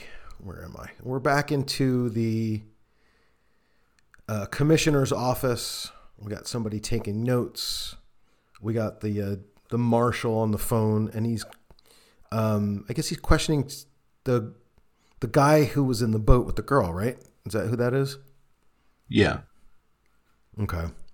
Yeah, the commissioner's sitting at his desk. The marshal is asking questions, and Steno boy is working his fingers off over there. Yeah, and then, okay, so then Andrea calls to talk to the commissioner, and the commissioner basically says, just leave me alone. Yeah. Okay. So then we're in the newspaper office, and Andrea is, they give him a little bit of character here. You get the sense that he's a straight shooter. He's clean cut. He's a hardworking newspaper guy. And I can compare him to I could describe him that way because you compare him to the other guy who came in, who basically he's got it looks like he's half drunk. He's got a beard and he's like, I don't know how you do all this, Andrea. So, this guy's the hard boiled, jaded reporter, and Andrea is just like, this guy's too cool for school. It's like Mr. Brady. He's got a black leather jacket on that he probably lifted off his dead SS uncle. And he's wearing black shades. I almost expected that when they showed him in profile, I almost expected him to have a ponytail sticking out the back of his head. Yeah. He's got a mustache. He's always got a cigarette. And when he smiles, you notice that one of his front teeth, well, one of his first four teeth on the side is blacked out. Yeah. I want to see this guy's movie. See him follow the case of the missing J&B bottle or something. See, that would be a Filone. That would be the subgenre of the Embalmer. Yeah. Spin-off. Maybe that's the equivalent of Filone. Yeah, we're exploring new terroir. So after Andrea leaves the office, they have this one shot of the hallway that they use like 3 or 4 more times, just as a transitional shot, I guess, to let you know, hey, we're back in this place now. And Andrea, all I have in my notes here is that Andrea meets with the commissioner. Andrea is saying maybe there's a sex maniac. The commissioner. Well, he meets with the publisher. Oh, yeah, that's right. I missed that part. Yeah, so he meets with the editor first. Yeah, that was the scene I was telling you about where there's curtains everywhere. Yeah, and there's a light like right outside his window that's blinking on and off. So those are the window curtains. Actual window curtains, but the wall behind him is also a curtain. Right, and right behind the editor's head, it's like a solid wall of curtains, but somebody hung a picture up in the middle of it. This scene, this particular location is used later in the weirdest way. Towards the end, there's a scene where they're in that office, but nobody who's talking is on screen. And I don't know if you noticed that. When we get to it, I'll show you. Okay.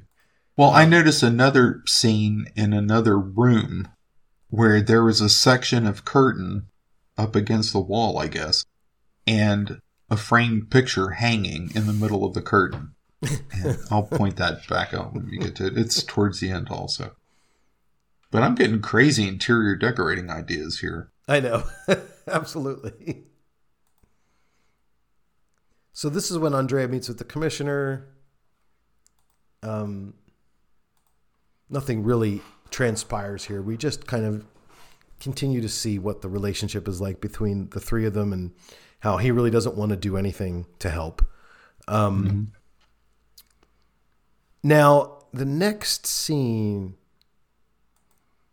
so Andrea goes down and talks a little bit more to the marshal. The marshal, and then we meet the two porters, I guess they are, that hang by the bridge. I think one is just a street sweeper and the other is a porter. Okay, and this is what they do for a living, and it's clear that when they're not doing this, they're basically just standing around drinking wine. And while we're introduced to these two, who basically just establish themselves as the town drunks, a large group of college girls show up as tourists. And one of the porter guy runs over to see if he can help, and they don't want him to take any of their bags or anything. Right. And then Andrea runs out to see if he can help. And it looks like wherever they were trying to go was really far from where they were. Yeah. Like they had to take a very scenic boat ride halfway around Venice. And he was like, "Oh, I'll take you there. I was on my way there myself." Oh, bullshit, dude. Well, listen, if he believes that there's a sex maniac that are killing young girls, why not just hang out with a bunch of young girls and see what happens? Hey, all I was trying to do was protect these supple nubiles from the throes of the theorized serial killer. I had no choice but to take a long lunch and ride a boat with these 18-year-olds. And I have no story for the evening edition, but don't worry. Maybe he's just an investigative reporter. He doesn't actually have to... he doesn't have a deadline every day, so he's just working on something. The next scene after the little scenic route is probably the most important scene in the whole movie. But for now, we don't know it. We just know that we've moved to these four people sitting outside. Or no, is it four? Yeah. It's the commissioner and some sort of clergyman. Who's waving his hand around, and the third guy I don't think we ever see again, and the fourth guy who's like the youngest, he's got lighter colored hair, and I guess they're in a discussion about the missing girls, and he kind of has this weird the guy that we'll see again besides the commissioner, he kind of has this weird reaction when he's talking. Not weird, but he just kind of talks a little bit different. I forget what he says though. Well, let's see. They're discussing the case, and I noticed that when the priest was talking, because I think he only has like really one speaking part, but he moves his hands like side to side and then up and down, like he's blessing the wine or something. Yeah, that's what I thought it was. But he's talking about something mundane, like, these crazy world, blah, blah, blah, these girls disappearing. But it's like just reflexively, he's doing the sign of the cross. Right. Well, yeah. I mean, he's allowed to go through the motions. He probably makes the sign of the cross 20 times a day. Yeah, he probably does it in his sleep. And then the commissioner, shit, I just stopped it instead of pausing. I hate when I do that. Start playing. All right, hang on.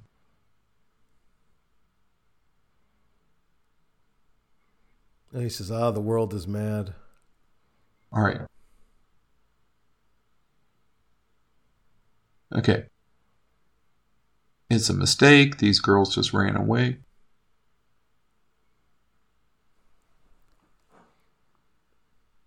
Okay. If there's a criminal involved, when he turns up, we're bound to get him. And then the dude sitting between him and the clergyman, he's in the center of the frame, the guy with the mustache. Yeah. And the hair. He says something like, he's like, I think he's, wait. When he trips up.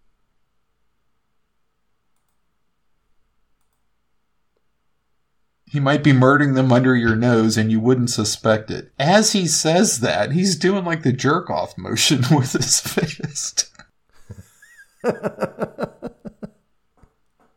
that second? Yeah, I just saw that. And I wouldn't have noticed that if I didn't notice the clergyman doing the sign of the cross. Yeah, you're watching everybody's hands. Okay. There's all sorts of hand stuff going on. He's like, this guy's going around killing people and you don't even jerk suspect it. Yeah, that is a kind of a weird hand signal to use at that moment. But yeah, it just goes to show you that, I'm sure whatever they said in Italian was different. I hope so. I've seen a million different Italian hand gestures. I mean, the joke is if you want an Italian to shut up, handcuff him. Right.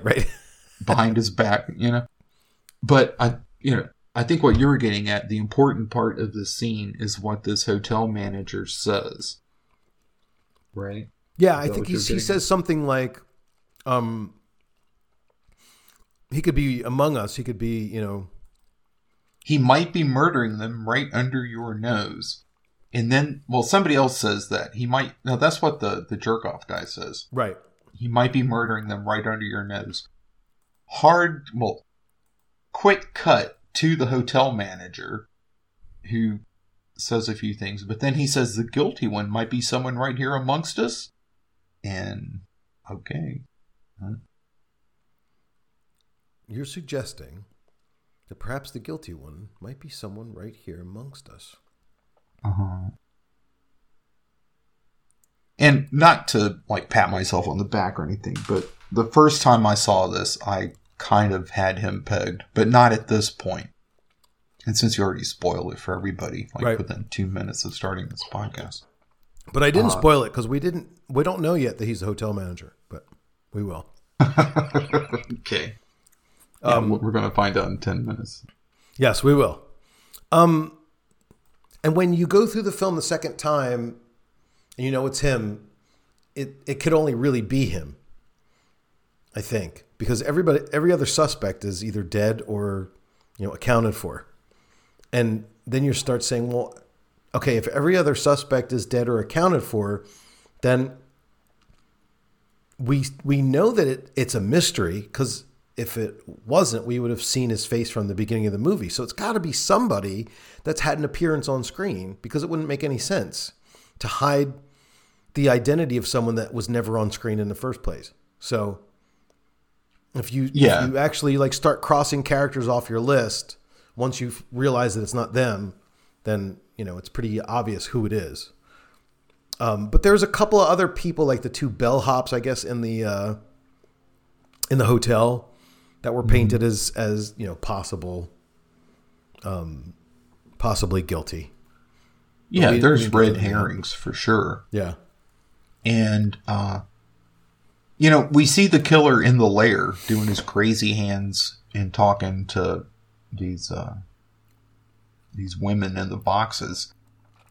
It's one thing to not show his face. I mean, I've seen films where you never get above the shoulders when you see him on the screen. Right. Sometimes they always have their back, and here they put him in one of those spooky black robes, and that's cool enough. But then, towards the end, you see something else that would have done the same thing as only seeing him from the back with the hood on. Yeah. And I think that's another cool little thing about this film. A nice little touch that Tavella does. And I'll expand on that later. Okay. I think you're right. Well, when we next move on to the when we move on to the next scene, the girls have arrived at the hotel, and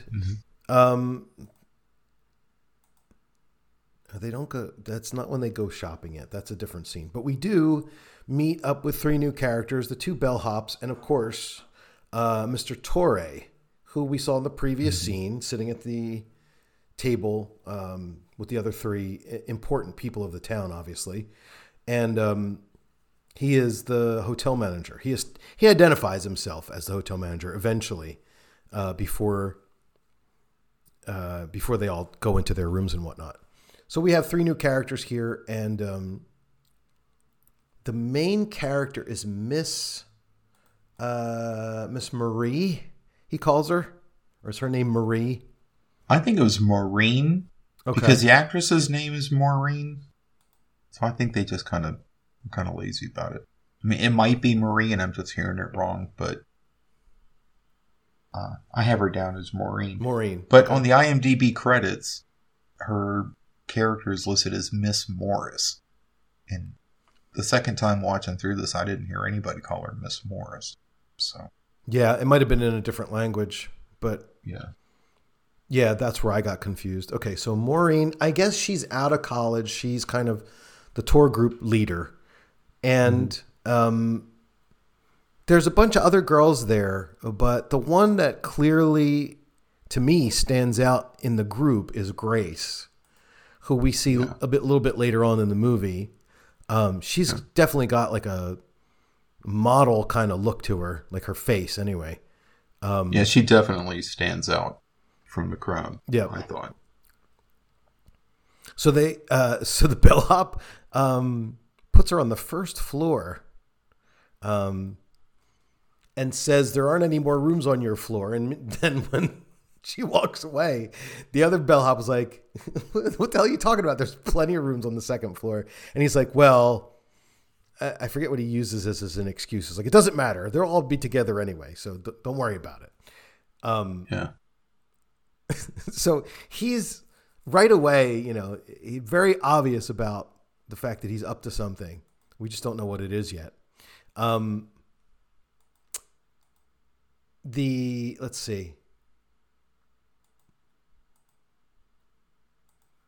Where was the scene where, right after, so the next scene, the hotel manager's feeding all the pigeons in Venice, and they're just, just flocking to him. Yeah, and that apparently is the time lapse filler right there, because they had to give us time for Andrea to say goodbye to the girls and to leave and then come back later. Right. Right. And seriously, the best way they could think to kind of gloss over that is to have a guy, and I have walked through St. Mark's Square in Venice many times, at least, several times each trip I've made there. The last thing you want to wear when you're walking through a crowd of pigeons is a dark suit, okay? Because you will come out of that fucker looking like a Dalmatian when they're done flying and shitting all over you.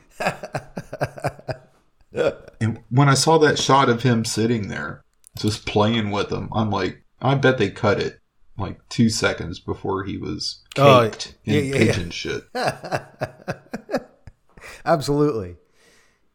But is that, because I remember seeing another Giallo, I think it was Who Saw Her Die, where they have like a huge flock of pigeons like nearby one of the characters. Is that something that just happens in Venice? Like all the pigeons hang out in one spot and tourists try to feed them and it goes wrong?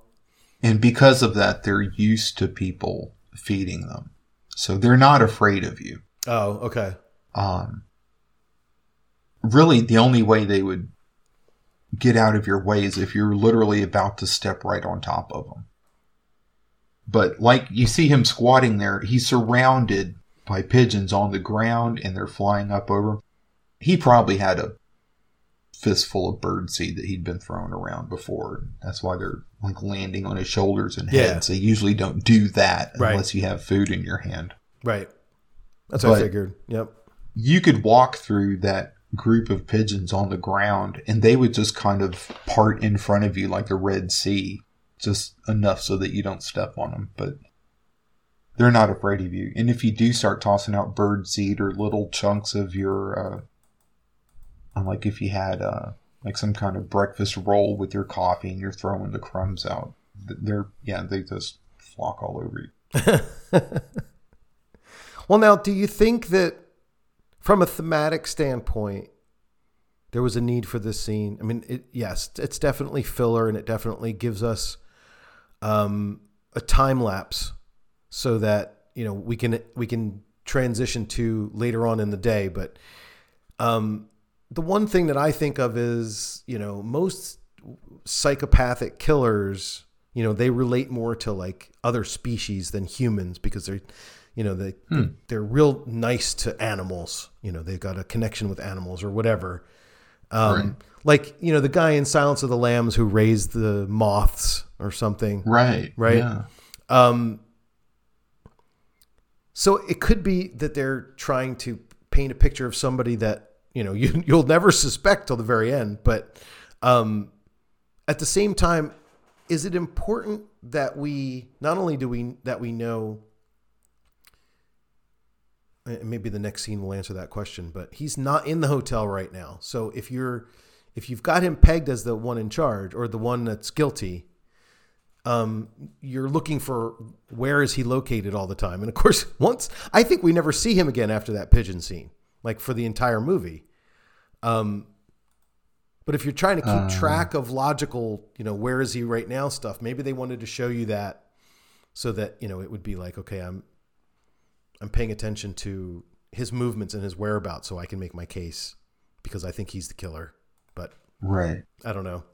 That's maybe stretching. I know there is one of the kills, it might be the next one, where Andrea is hanging out and then he gets up and leaves for some reason and then the kill happens and then he comes back.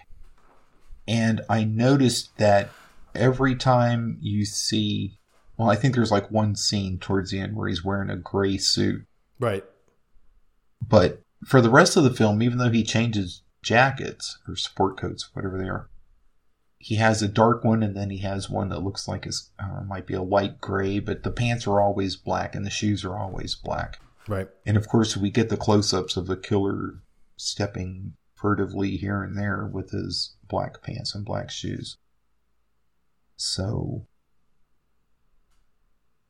I think they're trying to throw a red herring at us that way. Yeah. And like you said, the two bellhops, well, the two desk clerks or whatever they're called, could be red herrings. Yeah. The two guys outside, the porter and the street sweeper, maybe, but I never really considered them much at all. No, and it's funny how it's a subtle difference in the way that those characters are portrayed, but I didn't either. It was kind of like they're too much of a comic relief characters to actually be serious contenders for the murder. I have them listed in my notes as CRT for comic relief team. Yeah. Because you never find out their names. Right. And they don't have they kind of anything... have like a Laurel and Hardy type thing going on, or Abbott and Costello, or something like that. Right. Yeah, and I remember, you know, I can pick out times when Argento used those kind of characters in his film. Like in Bird, there was the guy who lived out in the middle of the nowhere who painted the painting. Mm-hmm. He was kind of a weird character. Like you knew it wasn't going to be him that was the murderer because it was so comedic. And then there was the guy who played Brutus in the Popeye movie. I don't know if you remember the Popeye movie with Robin Williams. Yeah. The guy who played Bluto or Brutus, whichever one you go by, he was in Four Flies. He was the guy that lived out by the water, and he was kind of like friends with Roberto, the main character. And again, that's another one of the guys that I never ever pegged for the killer because of the way that they get portrayed in the movie. And like, again, these two guys here, to bring it back to what we're talking about at the bridge, they're kind of like that. So, so the next scene, Andrea comes back and he now meets up with Maureen's two friends, who is Catherine and Nikki Schwartz, Mr. Schwartz. Right. And they don't really say too much about why they're there or who they know, but it seems like Mr. Schwartz is some sort of scientist of some sort. He's looking over, or maybe I just remember that because I had seen it before and a while ago. I'm like, yeah, he's the historian or something. He's got a pipe and he's down in his papers and he's not paying attention to what's going on. Well, I think somebody calls him a professor, and then later we find out that he was an archaeologist. Oh, yeah, antiques. Right. Research on the antiques and the facades of Venice. Mm-hmm. And we get a shot of Grace at one point in this little scene. Yeah, she comes over and sits with them for some reason. I guess just to get more screen time. Right. But she doesn't seem very interested in hanging out with the rest of the young women that are there. No, Grace isn't necessarily like a suspect. I mean, I don't think we were at that stage in Giallo where the gender bending kind of thing was happening. I think at this point, this movie, I haven't watched a lot of creamy films, but this kind of reminds me of that style. Yeah. And, the fact that it could be Grace is like, because, she's got some sort of lesbian, thing or some sort of vendetta against other women. I don't know. That would fly, maybe 5 or 6 years from now, in 70, 71. But, there's, like you said, really the only motivation to writing her into this scene sitting down is so that she would be on camera more. And she's the best looking one of the college girls, as far as I can tell. So they put her up front, but it doesn't make plot wise, she's the only one of any consequence. Yes. Yeah, that's true. They put her in the room that they put her in, which we find out soon enough that there's a reason that she was put in that room. Right. To kind of add red herring quality to some other people. Yep. And the fact that she's attractive and, again, if I could spoil everything, she's going to be one of the victims down the road. Right. And compared to the other girls in this group, I think she's the most natural screen presence. Some of these girls look like they knew somebody whose friend had a neighbor who was making a movie, and do you want to be one of the girls that stands around holding a suitcase? Oh, fuck yeah. Right. And I think it's a shame that out of the credits for this film, or the cast listing on IMDb, one of those female names might be her, but I clicked on everybody on the cast and literally, the people I mentioned during the production notes were the only ones that had any information at all. Right. And 3/4 of those, this was the only thing they'd ever done, and you never saw them again. Yeah. Or they never did anything in the entertainment business in front of a camera, again, that we know of. Right. I think that's a shame. Well, it got me thinking when you were doing the production notes. I know that Wikipedia, for example, is kind of like a grassroots kind of thing. And if you want to make an article about something, you can. And if somebody disputes it, then they dispute it. And it's self-governing to a certain extent. But IMDb, I don't know how the information gets populated. Like at this stage in modern history, I'm sure there are registries that you have to, be a part of if you want to be in the movies, or if you want to act at all. You've got to register with whatever the organizations are called. I can't think of one right now, but I don't know what they had back in '65 to keep people on the books if they were employed by making a movie. And so I don't know if this entry for the Embalmer in IMDb was populated by somebody on the inside who just wanted to fill out the information because it was missing, or if this was, professionally researched. So, and this is as much information as they were able to get. Well, I went on a site called, what is it? Archivio del Cinema Italiano. So the Archive of Italian Cinema, which is more like IMDb, but specifically for Italian film. Right. And I looked at their page for this film, and they did not have much information beyond what IMDb had for it. They had the same... I think one of the things I found out from this was one of the alternate pseudonyms that one of the production people used. But the cast listing was identical to what was on IMDb. Wow. Meaning, like maybe 4 or 5 of the names were actually connected to a specific character, and the ones that were not connected to a character had nothing else on their page, or no page at all. Right. So it's weird. I mean, I've seen worse movies and more obscure movies than this that have more some kind of information. Yeah. Absolutely. Well, the folks have a conversation about Venice, and I guess the idea that it's sinking. And Catherine says, "Why don't you take a sightseeing tomorrow?" And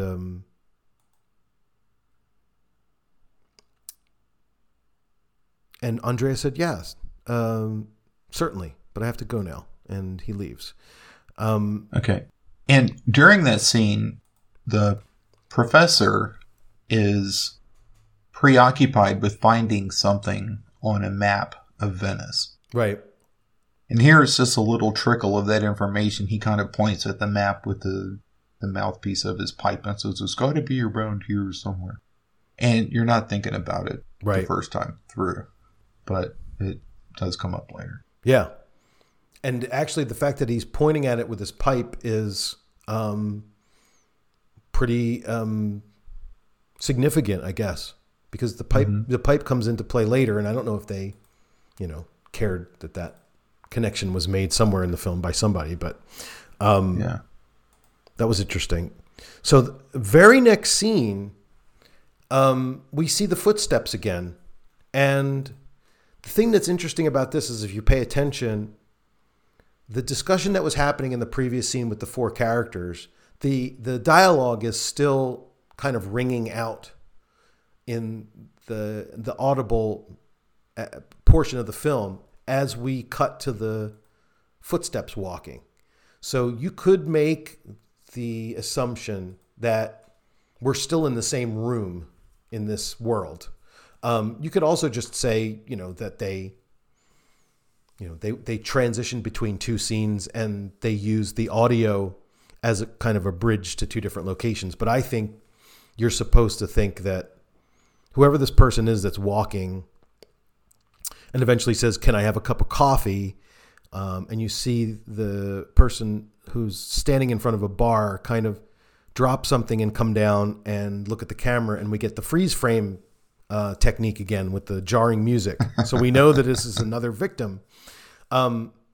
This is my favorite freeze frame that they do. With the cleavage, you mean? Or well, there's two things going on, right? And yeah, you named one of them. Right? There's some cleavage. But from where he's standing and the way she's looking, it looks like she's checking out his junk as she's showing us her cleavage. And she's got this like appreciative kind of goofy grin on her face. And I wouldn't have noticed it if they didn't freeze frame it and I had to think about it for a minute. But right. I was like, oh yeah, cleavage. And then wait, what is she looking at? What is she smiling at? Yeah, but you see, in 2023, we are so jaded by porn that it's become part of like our daily routine. Like in 1965, I think the idea is she's looking up at him and she's partly embarrassed because she dropped something, but also she recognizes who it is. And you're supposed to know by watching this that she's looking up at his face and saying, I know, you're not a stranger, because we know it's her boss, or at least, we assume it's her boss if we're still in the hotel. But yeah, because of the way that the angle is, that she had to bend down, she's looking at where his waist would be. So yes, you could also argue that she's looking to see if she can make out an outline. Well, okay, yeah. I guess. As jaded as we are nowadays. But I would argue that if I had seen this film in 1981, before my family ever even owned a VCR or had cable TV, I might have thought the same thing. Or I might have just been too focused on the cleavage to think any more about it. Right. Because you can't freeze frame things like you can now. So, well, somebody made the decision to freeze frame it right there. Oh, that's true. Yeah, it's in the... And I would bet that beyond the cleavage shot, because we don't see any cleavage anywhere else in this film. Right. Even when Grace is doing something later, we don't see that much. No. Really. She just acts very sexy, but she doesn't really show anything. Yeah. She's like a commercial for that towel or something. Yeah. But right. Exactly. Well, anyway, in the next scene, they go on their sightseeing escapade. And again, more travelogue footage for, the sake of Venice tourism or general tourism in Italy. I'm not really familiar with anything significant that is being discussed. But I think they just keep talking about how the nephew's not there. But he knows a lot about the area, or he knows about dates. Like, I guess Catherine was saying something about Andrea not knowing something specific about history and that her nephew could do it or whatever. But then we see Grace again, and I don't know, are they talking? Yeah, she's just talking about how it would be easy to fall in love in this town, and they go for a boat ride. And the next thing I have in my notes is they walk into this gift shop, and Maureen finds this incredibly racist glass sculpture of, it looks like 3 jazz musicians in blackface in a glass sculpture. Right, done in the Sambo style. Yeah. Yeah. And that is on the Isle of Murano, which is world famous for the glass blowing artists that they have there. Okay. And earlier I was talking about how tourism is the main thing for Venice because they don't produce a lot. The glass blowing of Murano is one of their industries. And there's another island out there near that called Burano, and they are world famous for their lace embroidery. Okay. So those are 2 things to check out if you ever get to Venice. Cool. Anybody? See, but it did sound like a travel log. Because it's not just that we're seeing these places on the boat. He's like, oh, over there's St. Mark's Square. Yeah. And And then it's like, oh, glass blowing. They're the real glass artists or something like that. And it's like, it sounds like one of those videos that the teachers used to make you watch when they didn't feel like giving a lesson. They put in one of those educational videos. Yes. Well, when I was in school, it was a film strip, and somebody was privileged enough to sit in the front of the room and wait for that beeping sound so that they could turn the slide to the next one of the film strip. Yeah. I remember that. The kids would beat each other up on the playground to beat the kid that gets to push the button. Yeah, and then as you got older, you realized you didn't want to do that because you had to pay attention. Like, I'm not volunteering for that. I want to sit in the back and fall asleep. Yeah. Like in gym class, I suck so bad at playing sports, the teacher made me be the scorekeeper. And at first I thought, fuck yeah, now we don't have to play. And then it was like, oh shit, now I got to watch every time. Wait, was that a goal? And then everybody gets pissed because I don't realize when somebody scored a point. And yeah, it's not fun. Yeah. You'd rather be like the guy who's out in left field that no one hits to, because you could just, daydream while the game's going on. They put me in right field, but that was for Little League. Yeah. Yeah. Same thing. I suck at sports. Well, after our little escapade, I use that word again. After our little tour around the area with Andrea and the college girls, we return to what I would assume is some sort of restaurant or nightclub inside the hotel, but I think it has to be, right? Yeah. Or it doesn't necessarily have to be, but it needs to be close by the hotel. Yeah, I guess it's like, it's either next door or part of the hotel. Right. As a, like a ballroom or dining room or something. Mm-hmm. So we established that that's where Andrea is now, and he's with Maureen, and I guess they sit down again with Catherine at the table, and we see the Professor Schwartz there as well. No, Catherine's not actually there yet. And then we cut to our favorite creepy guy in his basement or catacombs or whatever. And for a split second, they show this spot on the wall where water's leaking through, and that will actually be important later. This is the first time I noticed it and going through it the third time. And he goes over to the other side of the wall, or the other side of the room, and there's a big, huge electrical switch box mounted to the wall. And I'm thinking, I don't know much about Venice, but if I lived anywhere that had a basement, which even the concept of a basement in Venice kind of blows my mind. Right. But I would not have a large electrical switch box in the fucker, But to me, that was the scariest part of the whole film. When you're there in Venice, does it feel like you're floating, or does it just feel like you're walking on solid ground and there's a lot of water everywhere? Oh no, you're on solid ground. It doesn't feel any way, shape, or form like, because under the water, how far down does the land actually go? I have no idea, and Wikipedia would. I try not to think about it when I'm out there. I would try to think the same thing. It's like when you go to out west and you say, I'm not going to think about the fact that at any point, we could get a crazy huge earthquake or volcanic eruption. Yeah.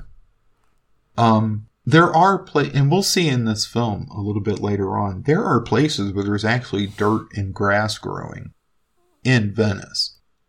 One of the first times I went there, I got lost and got well away from the touristy area. And I was in a more just local residential area. And I found a little, a very small square that was in a neighborhood surrounded by like row houses or something that had like a little playground area off to one side and a basketball court on the other side. And it wasn't one of those places that was trying to draw tourists. It was for the local people that lived there like year round. And there are thousands of them. And it kind of struck me as weird. Yeah. That, oh, there's dirt and grass here. Yeah. Because the rest of Venice is all just cobblestones and tile floors and things like that. Yeah. Concrete. Yeah. Which you would expect. Right. Because, I mean, you want to try to keep it as dry as possible. Yeah. Okay. So after we do get, let's see. We go back to the shape. And like I said, we were talking about the electrical box. That's what it was. Yeah. I'm trying to remember, does he still go after the woman he asked for a cup of coffee, or is she now just one of the people in the cabinet? No, she's on the slab. I don't think he's gotten to her yet. Okay. Yeah, I have her as the third victim selected in the scene in the coffee shop. But he hasn't killed her yet. Oh, he says something about his temple of beauty, right? Yeah, and that strikes me as kind of weird, too. I mean, I understand this is low budget and it's basically community theater with a movie camera. Right. But are these the hottest girls they could find? Because he keeps going on and on about, oh, you're a beauty. And some of these girls, not to be cruel. I mean, I'm no, pinup star myself. But I don't know. But you wouldn't. I've seen movies where girls in the background that no of the characters are paying attention to are drop dead beautiful. Sure. And here's one that's all about, you're so beautiful, I have to kill you and stuff you with formaldehyde and prop you up somehow in an upright position in a box. Well, he does. Dead. He does actually say, "I've improved you since now that you're dead. You're actually better than you were when you were alive. So maybe this is a makeover movie. You're made over by being killed." Okay. So. But still, how do you keep dead people to stand up? And that was something else I noticed in one of I think it was when there were only two in the box, and there's like a close up of the two women in the box. If you squint just hard enough and obsessively enough, like a maniac, like I tend to do, you notice that they kind of teeter back and forth. They're kind of swaying a little bit. Yeah. It's like watching somebody who's supposed to be dead. Oh, let's see if they breathe. If that chest moves at all, I'm calling bullshit on this whole movie. Yeah. And then I'm thinking, well, why would he have him standing up? Because if you stand up, you could be Meryl Streep. If you're supposed to be dead and upright in a glass box, you're going to move. So why not have him laying down? But then I thought, that bounces back to how the hell are they standing up? And if his whole point is to appreciate their beauty, you only see them from 6 inches below the shoulders and up. Right, because otherwise they would fall out. We know what he's doing with those dead women down there. And he's got them wearing these robes and we only see them from the shoulders up. Come on.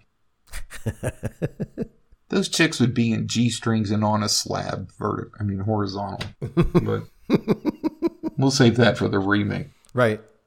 And if that makes me sound too creepy, cut it out. The Jess Franco version.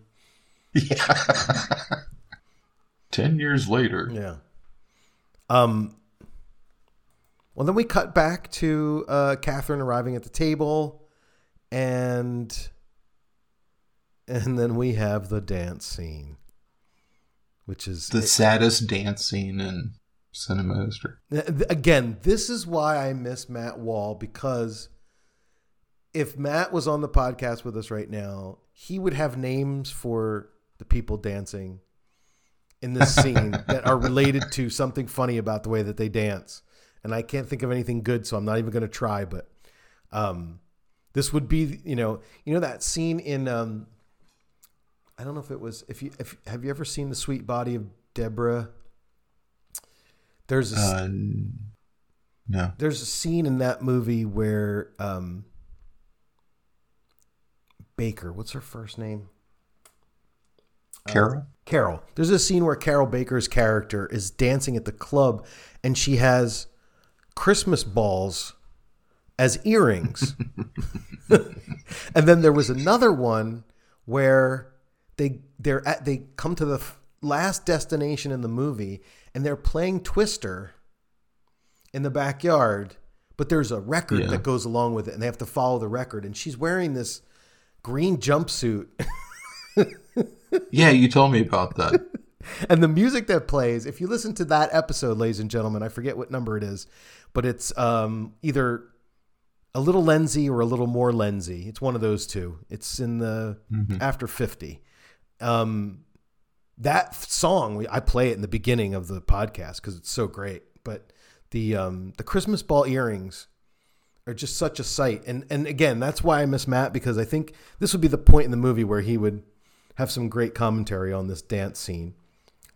Yeah. The only thing that I took away from the dance scene the first time I watched it is the fact that when they finally get back, well, first of all, they clear out a whole area so that the two of them can dance. And I guess it's kind of like, don't knock over the old lady who's trying to dance. But then she comes back. Is it that? Or what? The fact that they go out there and they dance, okay? Everybody's dancing. They walk out into the middle of all these other people who are dancing. And then the other people turn around and say, oh, shit, Grandma's dancing. And they form the semicircle around them where they're like the center of attention now and everybody's clapping and it's like an American smiling. Bandstand episode. That would be my worst nightmare. If some girl somehow whittles down my will to the point where I will step foot on a dance floor with her. If I go out there and against all my better instincts, because I dance like I play sports. People should just park me on the sidelines with the scorecard. If I started dancing and everybody formed a circle around me and started watching, I would just drop dead right there. But they do that for Granny here. And she does like the slowest twist Chubby Checker ever saw. Yeah. She definitely does. And the dance lasts like, 20 seconds? And then they go back? They go back and sit down, yeah. And she looks so dejected and sad. I was hoping she'd be happy about it. I think she wants to dance more, as well. But she says something, and the first time I watched this movie, I didn't hear the whole dialogue. She says something like, in all my 42 years, I've never felt so alive. And I'm looking at her going, now, 42. I know that they make old people feel even older when they watch these movies because of the way that they describe the people and in the characters. They made them certain ages and they look a lot younger. But yeah. But then the professor turns to Andrea and says, well, she's kind of honest. She's fairly honest. She only took off 20. So, I guess that means she's 62 and not 42. So yeah, I didn't catch that the first time. And I was very insulted because I'm way older than 42. Yeah, me too.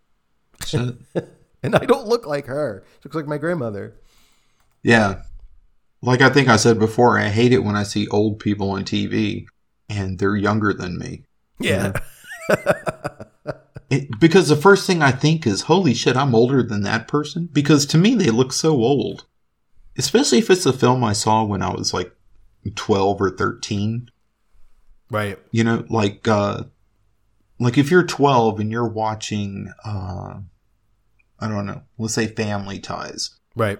Those adults, they're the old people. Right. And Michael Keaton, he would be like your cool, slightly older brother. Right. Right? Mm-hmm. And Mallory would be your older sister, and the other one, I forget what her name is. Maybe she'd be the same age as you. Yeah. But I watch it now, and I realize the Keaton parents on Family Ties, right, are a lot younger than I am now. Right. Yep. It's so weird. Absolutely. Anyway. No, that's true. It's still like one of the reasons why when I watch NFL football on TV, I still think that the players are older than I am. Because when I first started watching football, I was a little kid and I looked up to these players as like, these are the old adults, like the strong football guys. And now when I watch it, they still have that like look. They still convey that same amount of power to me, but I know that they're 30 years younger than I am. So yeah. So you would look at them and say, that's who I want to be when I grow up. And now it's flipped. They're looking at us saying, that's who I don't want to be when I grow up. right. Nobody told us exactly when that happened. We missed it. Yeah, it happens when you're not looking for it to happen, ladies and gentlemen. Yeah. And the next thing you know, it already happened, and you go, how the hell did that happen? And that's the best you can hope for if you're lucky to get that old. Yes, exactly. Yeah. Well, all of a sudden the lights go down, Yep. and Catherine starts to freak out a little bit. But we see a couple of guys come in with lit candles. And then on the center of the stage, there is a box. And I guess it's supposed to look like a coffin. Yeah. But like a coffin that's got a kind of,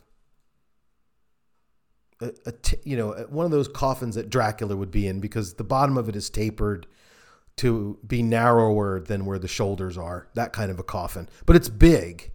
It's like much taller. At least on the screen, the way that the figure who comes out of it is surrounded, the shape is a little bit more than just the coffin. But anyway, the front of it opens and out comes an Elvis lookalike with an acoustic guitar. Mm-hmm. And he's the entertainment for the night. And I wrote on the gialloscore.com, it looks like he was getting paid in the number of times he strummed the guitar, because he strums it really fast. He's lip syncing with the song, obviously. Right. But the song is a lot slower. But he is lip syncing with the vocals of that song that he's playing. But he's guitar syncing to the Ramones or something totally different, because Exactly. the rhythm doesn't match at all. Yeah, And he has more eyeliner on than Robert Smith. Yeah. And it was weird because as the camera was getting closer to him, I couldn't tell if his eyes were open or closed, and then he would blink and I still couldn't tell if his eyes were open or closed. Yeah, that's where the DVD copy would help, because I think you'd see it a little bit more clearly. Okay. But yeah, he's strumming very, very quickly. And I guess the question I had for you at this point is there any significance to the words that are in the song that he's singing, like as it applies to the story? Because I don't know what he was singing about. Actually, there is, and I did tell myself that I need to listen to it over and over again and translate the lyrics, but I didn't have time to get around to it. Right. But in my general sense of it, and what I wrote down in the notes was, it is a song about impending doom. Okay.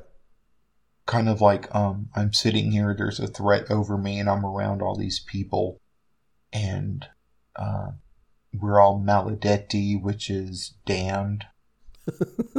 And the song itself is called The Medium, because I looked it up. Right. I was wondering if this guy had a huge career. And it looks like he only had maybe 3 singles with B-sides that came out. Oh, so this is a legitimate, like, for the time being, musician star, sort of. Yeah. His...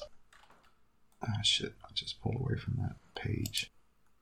He has a weird name. He has several names. One of his names is, I think, Johnny Venice, or something stupid like that.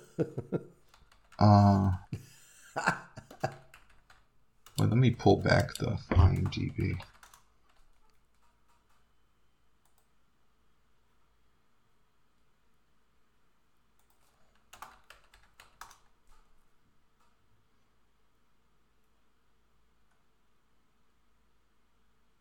Okay, so...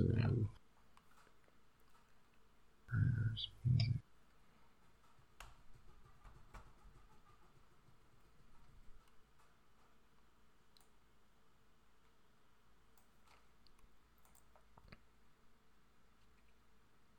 Shit, now I can't find it. Oh, well. Yeah, he was somebody who was trying to get some career going. Okay. I just His thought- first... Oh, here we go. Okay, his first name is spelled J-T-I, which I have no idea how to pronounce that. Right. His second name is J-A-N-N-E. In Italian, technically J does not exist in the alphabet, but when you do see it, because other countries use it, they refer to it as a long I. So the last name would be pronounced Yane, so maybe it's Yitta Yane. Okay. Would be the name. He has a page on Discogs, believe it or not. And that has this song, which is called The Medium, and the B-side is called Apocalypse. So... Oh, okay. Maybe, I see it. And if you look it up, it's got a picture from the movie on it. Right. But if you just do a Google search for J-T-I, J-A-N-N-E, and then go to images, you can see the sheet music and even the 45 covers for at least 3, I think, of his albums. Or not albums, but singles. No, 4. Yeah, see, that's interesting because, you know, I'm quite aware of the fact that Google gives you results that are related to you more specifically. Because I don't see that. I see a couple of pictures from the movie. I see him with the guitar. I see a couple of what looks like music notation. Mm-hmm. But I don't see any 45s or covers or anything. Okay. It's pretty interesting, though, that it would be different. But yeah. Well, it looks like he didn't have an entire album. And I think it was, he had his own Wikipedia page on Italian Wikipedia, maybe? Because he had several different pseudonyms. And I know one of them, the last name was Venice, like Tony Venice or Johnny Venice or something goofy. right. Like that. But anyway. Well, and somebody's selling this 45 RPM record on Discogs for €199. Wow. It says it was pulled from a jukebox. That's all I can make out because it's written in Italian. But quite a collector's piece there, ladies and gentlemen, if you value that sort of thing. Anyway, we probably spent too much time on him. He finishes his song, and what's funny to me is, okay, I understand that when they brought in, you know, when they ushered in this act, it was gloomy. They brought in the candles, they turned the lights off, and he comes out of a coffin. It's kind of gothic. And like you said, the song is all about, did you say something like despair and we're all living in, you know, this... Well, it's like impending doom. Impending doom, there you go. So the gist of the song is something very bad is about to happen. And then he's done playing his song and the whole place just roars with applause, like this happy energy. Right. One important clue in this section of the film. While he's playing, we see the killer in his diving suit coming out and going down the steps into the water. Yes. You can hear that music faintly in the background. Oh, okay. So that tells us that this close killer by. is somewhere close to the hotel. Yeah. So that's pretty scene. cool. And plus, I mean, if we want to believe the assumed amount of time that has passed between the various cuts in this little section, we can also say that for sure Andrea and the professor are not the scuba diver. Right. So, because I think they started to paint the professor in a suspicious kind of light a little earlier in the film. But now, if you're paying attention, he's there at the table. So if you made the connection between the music playing in the background as the scuba diver goes down the hole, you can also assume that it's not the people at the table that are the scuba divers. So I guess that's that. But after that scene ends, we see the next murder sequence, which is a short one. It's the woman who was asked to get a cup of coffee while she stared to see if the man who asked for coffee was circumcised. And she's now kind of walking along through the outdoor areas of the town. And we know that our fearless scuba diver is out for blood. And, as soon as she kind of comes around the corner, he's right there to grab her. And they both jump. And this is after she hears him stomping around the bushes with his flippers on. Right. The flippers again. Right.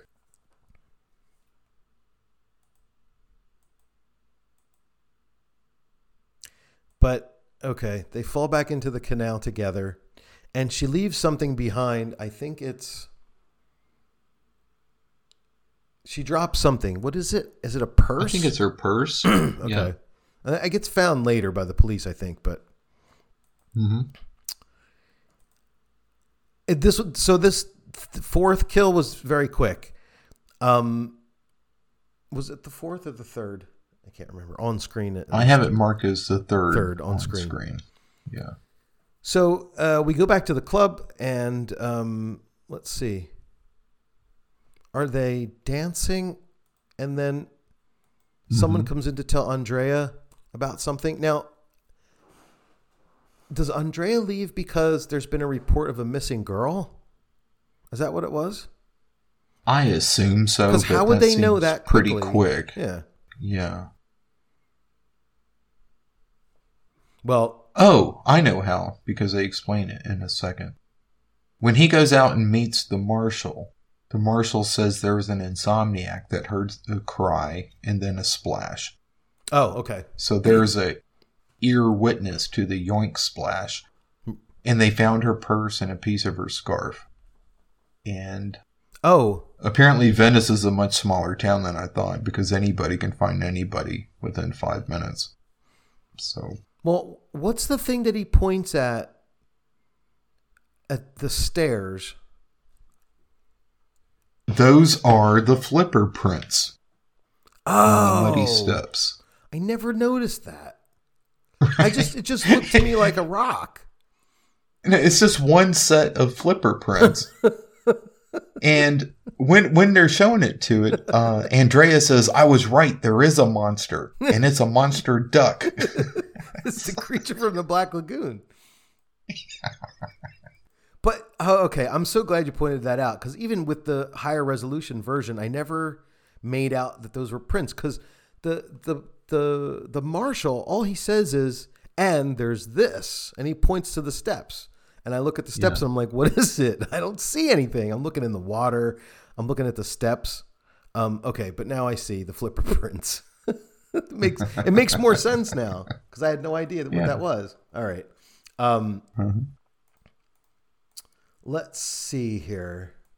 And then the camera pans over from the marshal and Andrea, and you see the water, and you see the damn flashlight in the water.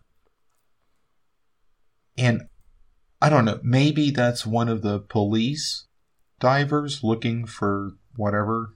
Yes, I think that is, because don't they pull somebody out that's dressed exactly like the killer at one point? And for a second you're like, oh, they caught him, but no, it's just them looking for the body. But I think that was when Grace fell in. Yeah. I hope that was a cop with the flashlight, because the first time I saw this, I was like, holy, the guy's right there. But no. Okay, never mind. I talked myself out of it. I'm watching that scene right now. Oh yeah, okay. That may have also been a reflection. I mean, they pan the camera to the left. You see the light. I don't know. Oh, right. Well, it could be a light from above, like just it was. They pan to the left just to move the scene to the next scene. But anyway, too many details that no one cares about. We're back in the crypt, and the most recent acquisition is on the slab. And now we're going to see some details about what he's up to, although we can't really figure it out anyway. He pours one glass bottle of liquid into another. He puts a mixture together into a taller tube. He brings that tube over to this really tall cylinder on the wall. And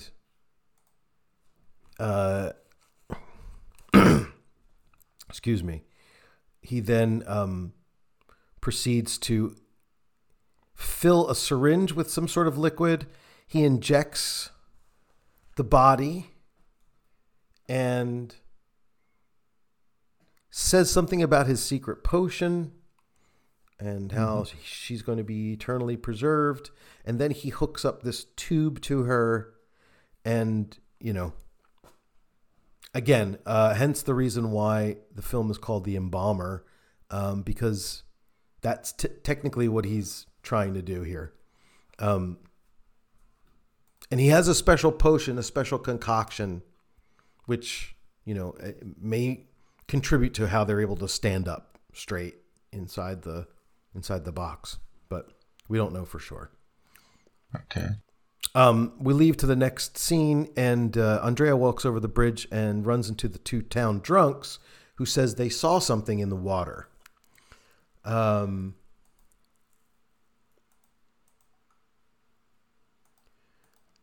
next scene, we see Nikki and Professor Schwartz. He's working on a map.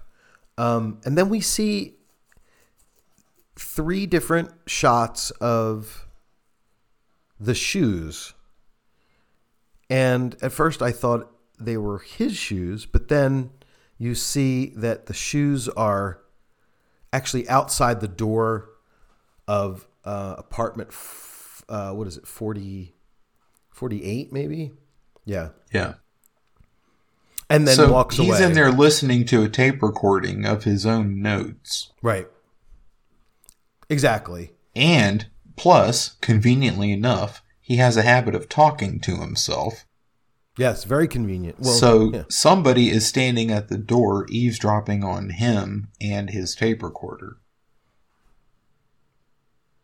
And right when he says that he thinks he should check out the hotel cellar, we see the eavesdropper's feet outside the door scurry off. Right. So someone will be following the professor very soon. But not before we see Grace. And Grace has come home from a long day of tourism in Venice. And she's so tired and she wants to go grab a bath. And right in front of the desk clerk, she says, "Oh, I'm going to go take a long, hot bath." And Perv Dude is like, "Doink. Okay, I got to go. I'll be back in a minute." They're both perv dudes. She just likes one of them. That's the thing. Yeah. But one of them set her up with a two-way mirror.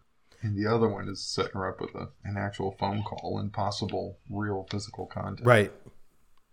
Exactly. Well, I guess there's a little bit of a psycho thing going on here where, it's a hotel.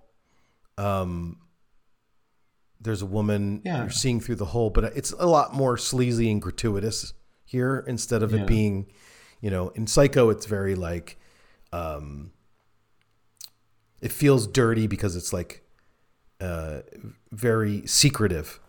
But with this one, it's like the guy standing in front of the mirror making that face like, I was hoping that the tall guy would be watching her from behind the mirror and would see his coworker come in the door and actually get more than a view. Maybe that's what happens. So to speak. They just, well, actually it doesn't. Because maybe that's their whole. Maybe, that's their thing. They actually are a couple, the two bellhops. but one of them really only just likes to watch. So see, I think you're just jaded from watching a lot of porn. Absolutely, I am. Grace goes into the bathroom to take her bath, and we now see the professor. He's down exploring the cellar area. And one thing that I wanted to point out is he walks over to one of the walls, and I guess there's like concrete that's chipping off one of the layers of the walls, and he's using some sort of tool to chip away at it. And it reminded me of Argento's Deep Red, because in that movie, the Mark Daly character goes out and he's chipping away at the plaster on a wall to reveal a painting that leads you to the conclusion of who the killer is in that movie. And in this one, it wasn't obvious to me that he was scraping away to reveal something on the wall, or if he was just scraping away because he knew that there was a passage that he could get to, or there was some way of breaking through. Yeah, I think what he's done is he's chipped away the plaster, which looks like it's gotten kind of soggy and soft over time. And from where I have it paused, you see like a very nice edge along the wall. So either he's discovered a different type of wall, or it could look like he's found a part of an arched doorway. Yes. Maybe. Okay.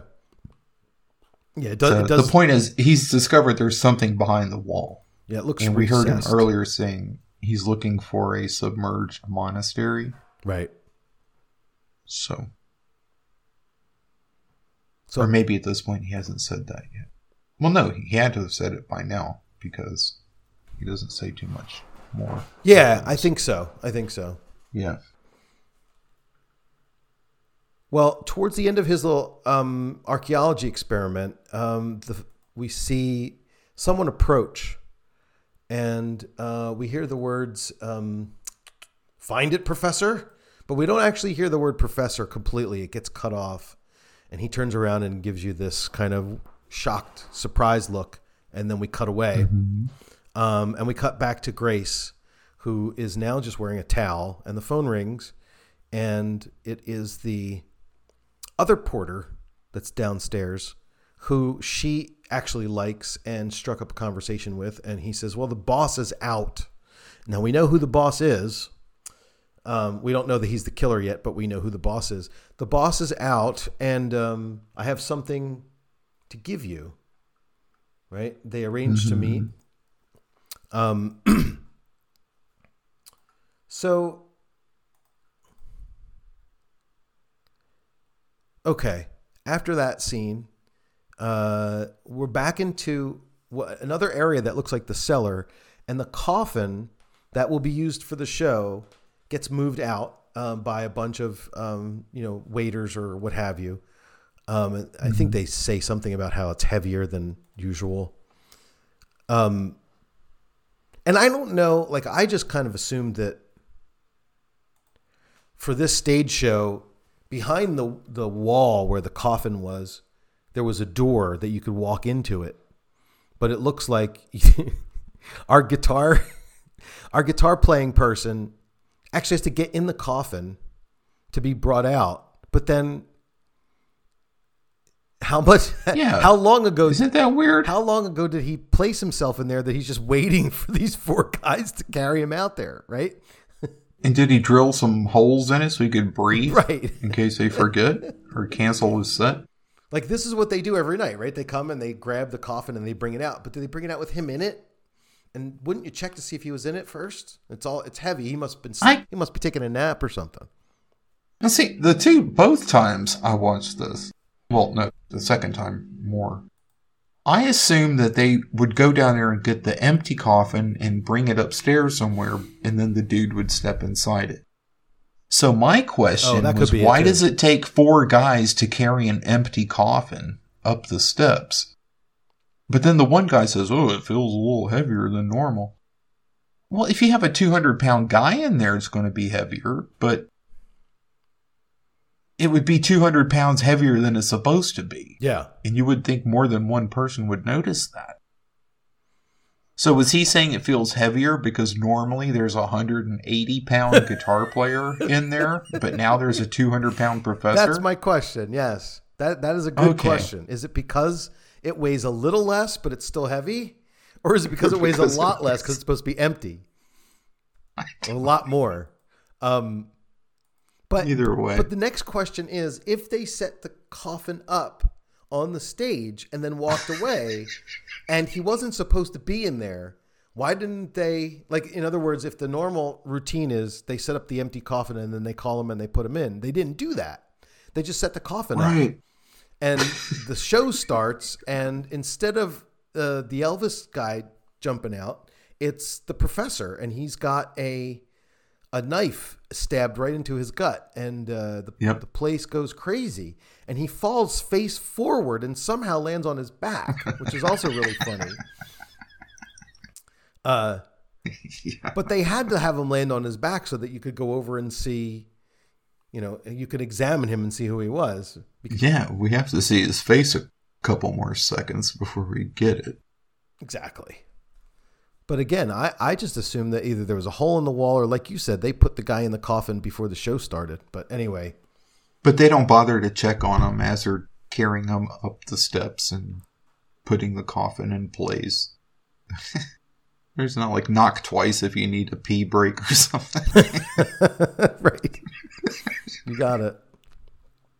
Maybe they just keep that guy in that coffin. That's why he's so moody and depressed. He needs time to put his eyeshadow on. But then they find out later that he was sick and he was out for a few days. Right. I guess that message didn't make it back to the hotel. Well, because in the next scene, the commissioner thinks that since the guy that's normally in there isn't there, he must be the murderer. It must, yeah. It's got to be him. The commissioner is the genius. What makes you think that, Commissioner? I don't know. It's, the easiest answer I could come up with. I mean, obviously, he's not that here. That guy looks like be him. Yeah, he's wearing more eyeliner than Robert Smith. Of course he's a killer. So Andrea decides that he's going to go down and investigate a little bit. And he goes down into the cellar. Does he ask anything about the cellar to give him the idea that he should go down there? Or you just go there on a hunch? I forget. Like, does he ask somebody that works at the hotel, like, where do you... he went to the guy at the desk, which was not one of our... Oh, and the funny part is... Wait, okay, so you're talking about when he goes into the...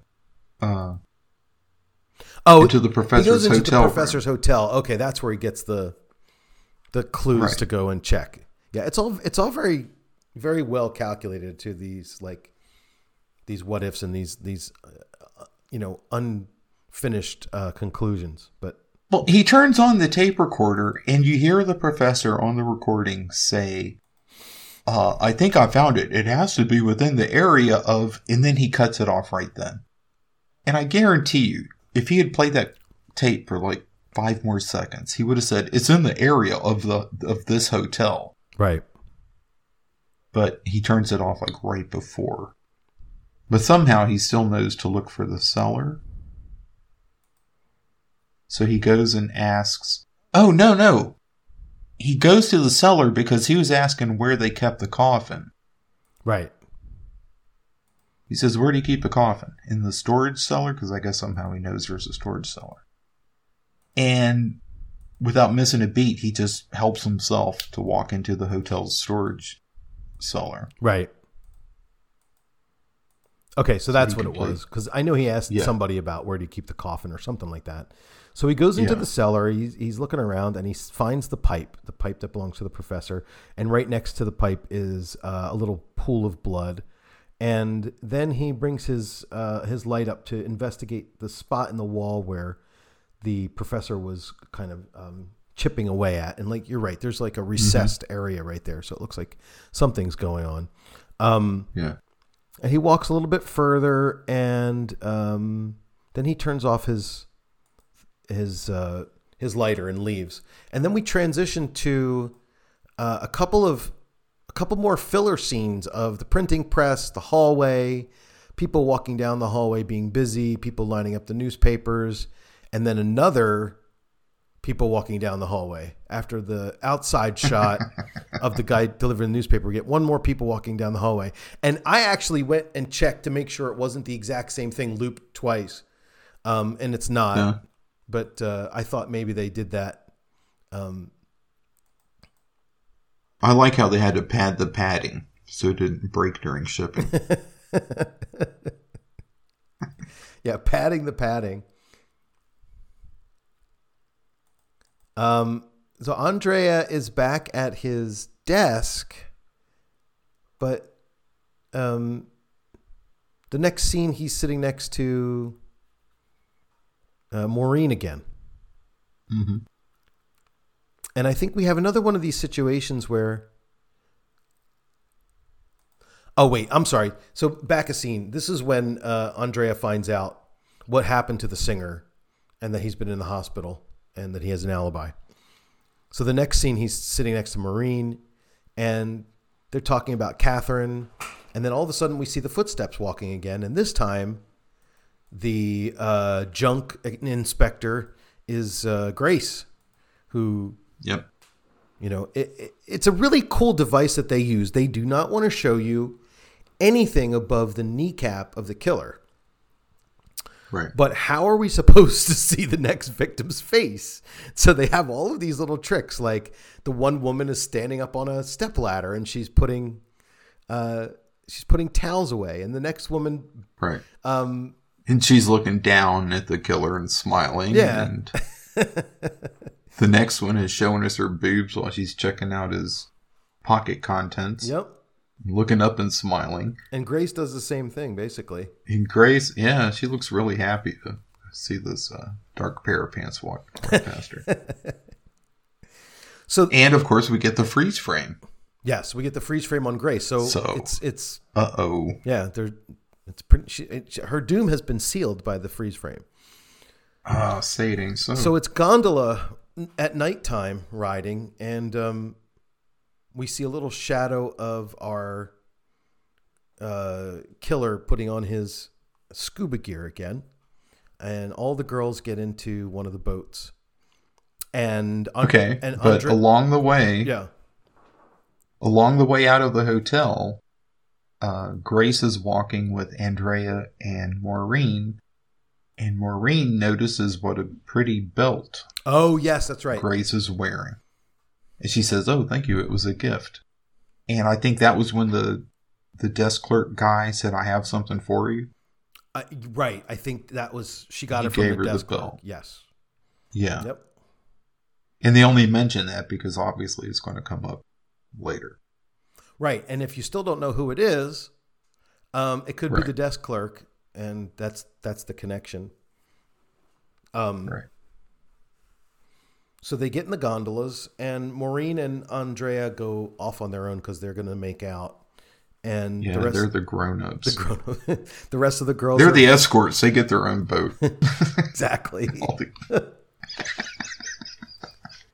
So this time, not escorts. They're the chaperones. The chaperones. Sorry. Right. No, you're right. Yeah. That's what I thought you were referring to. So the next thing that happens is our killer, he decides that he's going to be real brazen this time and just attack the whole boat. And he goes up to the boat, he shakes it, he knocks all the girls into the water. They get fished out, but lo and behold, after they fish everybody out and make it back to the hotel, they realize that Grace is missing. Yeah. Which is a bad sign because... And we knew Grace wouldn't come back because she got freeze framed. So there is this scene right after this hotel scene where they show somebody in the water with the flashlight, and then he gets pulled into the boat. And for a split second, you're like, oh, they caught him, because it looks just like him. But instead, it's just one of the police people that's diving for clues or to find Grace. So in the next scene, Andrea, I think it's morning now, right? I mean, it looks like daylight again. It looks like daylight, yeah. So he runs into the two drunks and they say, yeah, now we really know what we saw this time. It's a fish with a light on its head. And wait, I have something written in my notes here. Wait a second. Oh. Why, if they've got 4 missing girls, why are they still there? They're tourists, right? So 4 girls go missing, and they all decide to hang out in Venice while there's a killer on the loose, or at least somebody abducting women, and go out for a boat ride at night. Like, why didn't they just say, it's time to go back to wherever we came from? But anyway. It's kind of like in Eyeball, where people in the tour group keep getting murdered, but the tour continues. Keep the tour going on. Exactly. That's a great one. Yeah. So a fish with a lamp on its head, and then they see something floating in the water, and it turns out to be Grace's belt.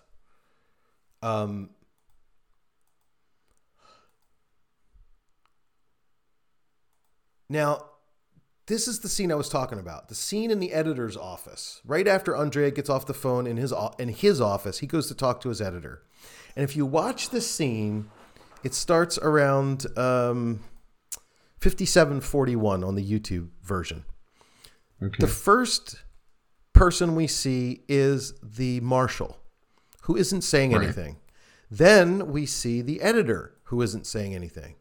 Then we see Andrea's face for a second, and then we pan to the right to show the marshal, who isn't saying anything, who looks to the editor, who isn't saying anything, and and then we're back to the marshal, who looks at Andrea, who isn't saying anything, and Andrea is not saying anything, and now the editor's not saying anything, and Andrea again, and the editor again, and then the marshal. And then Andrea throws something in the garbage and signs his letter of resignation. And that's the end of the scene. And it's like, I watched it. Well, there is a bit of a conversation in there, right? Yeah. Well, they're all talking, but every time the person who's talking is in the ears or the speakers, they don't show whoever's talking. So, yeah, you never see the lips moving. So watching it silently, like I'm doing right now, because I have it muted to hear you, it strikes me as hilarious. Especially watching it and hearing the audio, I didn't think there was anything funny about it. I was just like, if you watch it at twice the speed, it's even funnier. But that's beside the point. Dude, that should be a GIF. Just like an endless loop of these guys looking at each other. But this is what struck me as odd. Is I'm watching this and I'm watching who they have on the frame and who they're framing and who they're moving the camera to, and nobody who's actually responsible for the dialogue is on screen. And I'm like, my guess is that they probably ran out of something or did this scene at the end, and maybe they, what I wrote here is maybe they constructed this scene as an afterthought and they didn't have any actual film of them doing the dialogue. So they just created a scene based on other things that they had filmed and edited it together with people making eyes at each other. Yeah, so maybe they just use end clips of previous scenes. Right. Where the actors weren't even acting. They were just sitting around bored waiting for their time. Right. Waiting for somebody to say rolling or something. Yeah, that's what I thought. That's pretty wild. Well, that's awesome. Yeah, so basically, the point of this scene is that Andrea says, I know what's going on. And I guess he says that he's not going to publish this. Or is he saying he'll publish it, but if it turns out to be untrue, then he'll be fired or something like that? And he says that's fine. And then he says, you can't fire me. Here's my letter of resignation. So right. I think they're both saying the same thing, basically. Now, if this doesn't pan out, I'm not going to work here one way or the other. But so from this moment on, I think the movie really starts to ramp up and become exciting. We have Maureen in her room, and I guess she's able to see as she turns the light off that her mirror is also a two-way mirror. And No, this is Maureen in Grace's room. Oh, she's in Grace's room. Oh, okay. Right. Because she's looking for clues what happened to Grace. Okay. So she shuts the light off and she sees somebody on the other side who's wiping the mirror, and she has like a look on her face of surprise. So she walks out and she looks into a room and she sees one of the porters, and she gets upset and she says, "I want to see Mr. Torrey, who's the manager." Mm-hmm. So she goes up the steps, and I guess she is in Mr. Torrey's office at this point. And she stays there for a minute. She's waiting for him to come back. And then she notices, I think, after sitting there for a minute or two, she starts walking around the office, and she's looking at the statues and she's looking at the decorations. And there's more curtains against the wall. Oh yeah, with the painting hanging on it. Yep. But this is a much bigger room than the editor's office. Yeah, and fancier. Yeah, yeah. Here we actually do see some kind of wall that there's no evidence of in the editor's office. And there's like a fireplace, which we see again. But before that, we cut back to Andrea, who decided that he's going to do an experiment by diving in the water with a flashlight. And see, I'm also just about as dumb as the two guys that sit outside and drink wine. But there were two things happening here. The one was that he was going to recreate what they saw so that they could say, yeah, that's what we saw. But at the same time, he's diving down to find the door. And at first, I didn't realize that he was diving down to find the door. At first, I thought that he was just trying to go into the canal with the flashlight to recreate the thing for them to say, yeah, that's what we saw. But that wouldn't really prove much because they're drunk, so it doesn't really matter what they saw. Well, what I don't understand about this is he hands the big guy the rope, and I guess he's holding on to the other end of it or has it tied around his waist or something. And he says, I'm going to get in the water with the light. When you see me get to where you saw the light disappear, pull on the rope. Oh, okay. Right. Why the fuck would you just do that? Why don't you just swim along the surface until you get, and they can just say, hey, right there, stop right there. Swim straight down. That's where we saw the light disappear. Why's he got to be submerged and have this rope and they're looking at the light instead? Well, isn't it because they can't agree on where they thought they saw the light? Because they were both but drunk? now he's underwater. He can't hear them arguing. And that's the other thing. They can't agree on where it was. So, it's like they made it a lot more difficult than it needed to be. Yeah. Just you go stand right over the area where you saw him disappear. And I will just either jump in right there or swim to there. But I mean, I can see the benefit of having a rope tied around your waist. But it's very true. They wanted to make it more complicated than it needed to be. I don't know why. Maybe just to make it make it interesting.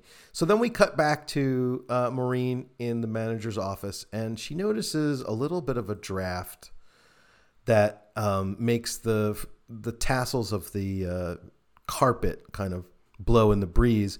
She gets out a couple of matches to confirm that there's some sort of draft coming from the fireplace. So, and this is like Scooby-Doo time, right? Like, this is where the film really gets interesting. She starts pushing on all these different places on the wall, and then all of a sudden she pushes on this one part of the whatever you call the mantle. The mantle. And the fireplace door kind of brick wall, like false brick wall, opens. And so she gets a little candelabra and lights it up, and she's going to go explore. Now, meanwhile, we cut back to Andrea, and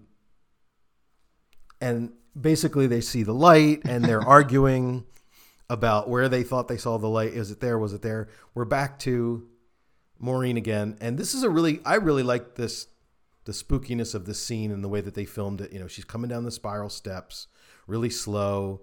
The camera's up close. It's underneath shooting her from her feet up. It's shooting her from her top down.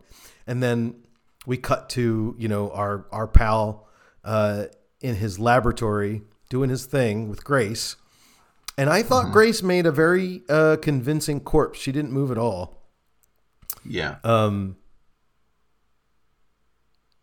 Yeah, you don't see any blinking or anything, so they did a good job with her. Yeah, she should get the best supporting cadaver nomination at the Oscars.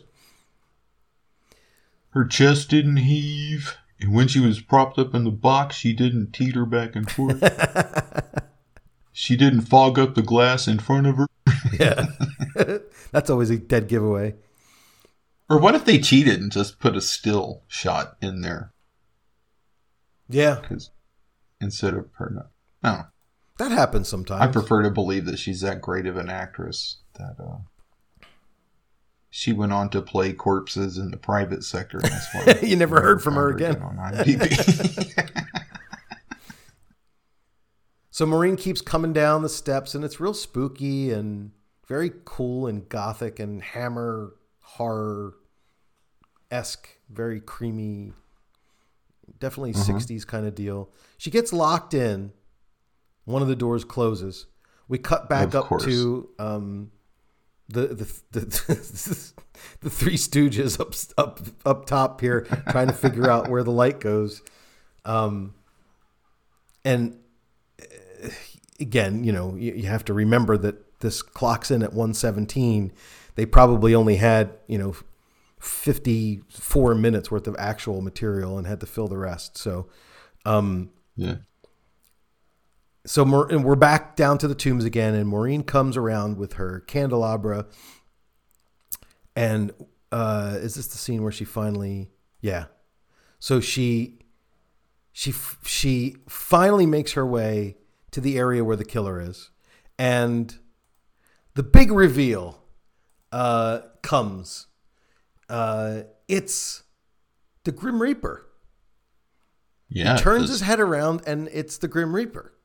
And you're like, That was kind of freaking scary, as it was supposed to be. So she screams, the camera and the candles flash up to reveal all the people in the in the containers, and then she tries to run away, and the Grim Reaper comes to get her, and I think she fights him off. And the best part about he's going very slow too. And the best, he has a Michael Myers kind of vibe about it, right? And we know who he is now, and he didn't really, when he's out with the pigeons, he's not walking like that. We don't really see him walking. But anyway, I think it was kind of cool that he decided, you know what, I'm not going to chase after her like a chase. I'm just going to methodically, walk like a zombie after her, because I guess maybe they wanted to just continue to reinforce this idea that it's a monster, Okay, but for the character in the story, okay, you're the psycho killer Embalmer dude down there in your lair. You're wearing your little party robe. Why would you have the mask on?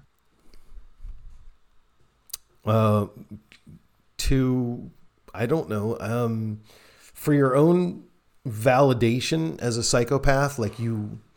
So do you think just part of putting on the robe, part of his psychosis is wearing the skull mask too? Yeah, I mean, and the fact that he walks around like with claws in the shadows, and right, with his crazy hands. Yeah, he's into it. Like it's an alter ego when he switches out of Mr. Tory to the monster of Venice. Like it's almost as if he doesn't even know it it's going on. Maybe but who knows? Okay, that's cool. But the first time I saw this, okay, he's wearing the robe. He has the hood on. We only see him from behind. Obviously, they don't want us to know who it is because there's going to be a big Giallo reveal at the end. When he turned around and he had the mask on, I was like, what the fuck? Why wouldn't he just wear the mask the whole time? What?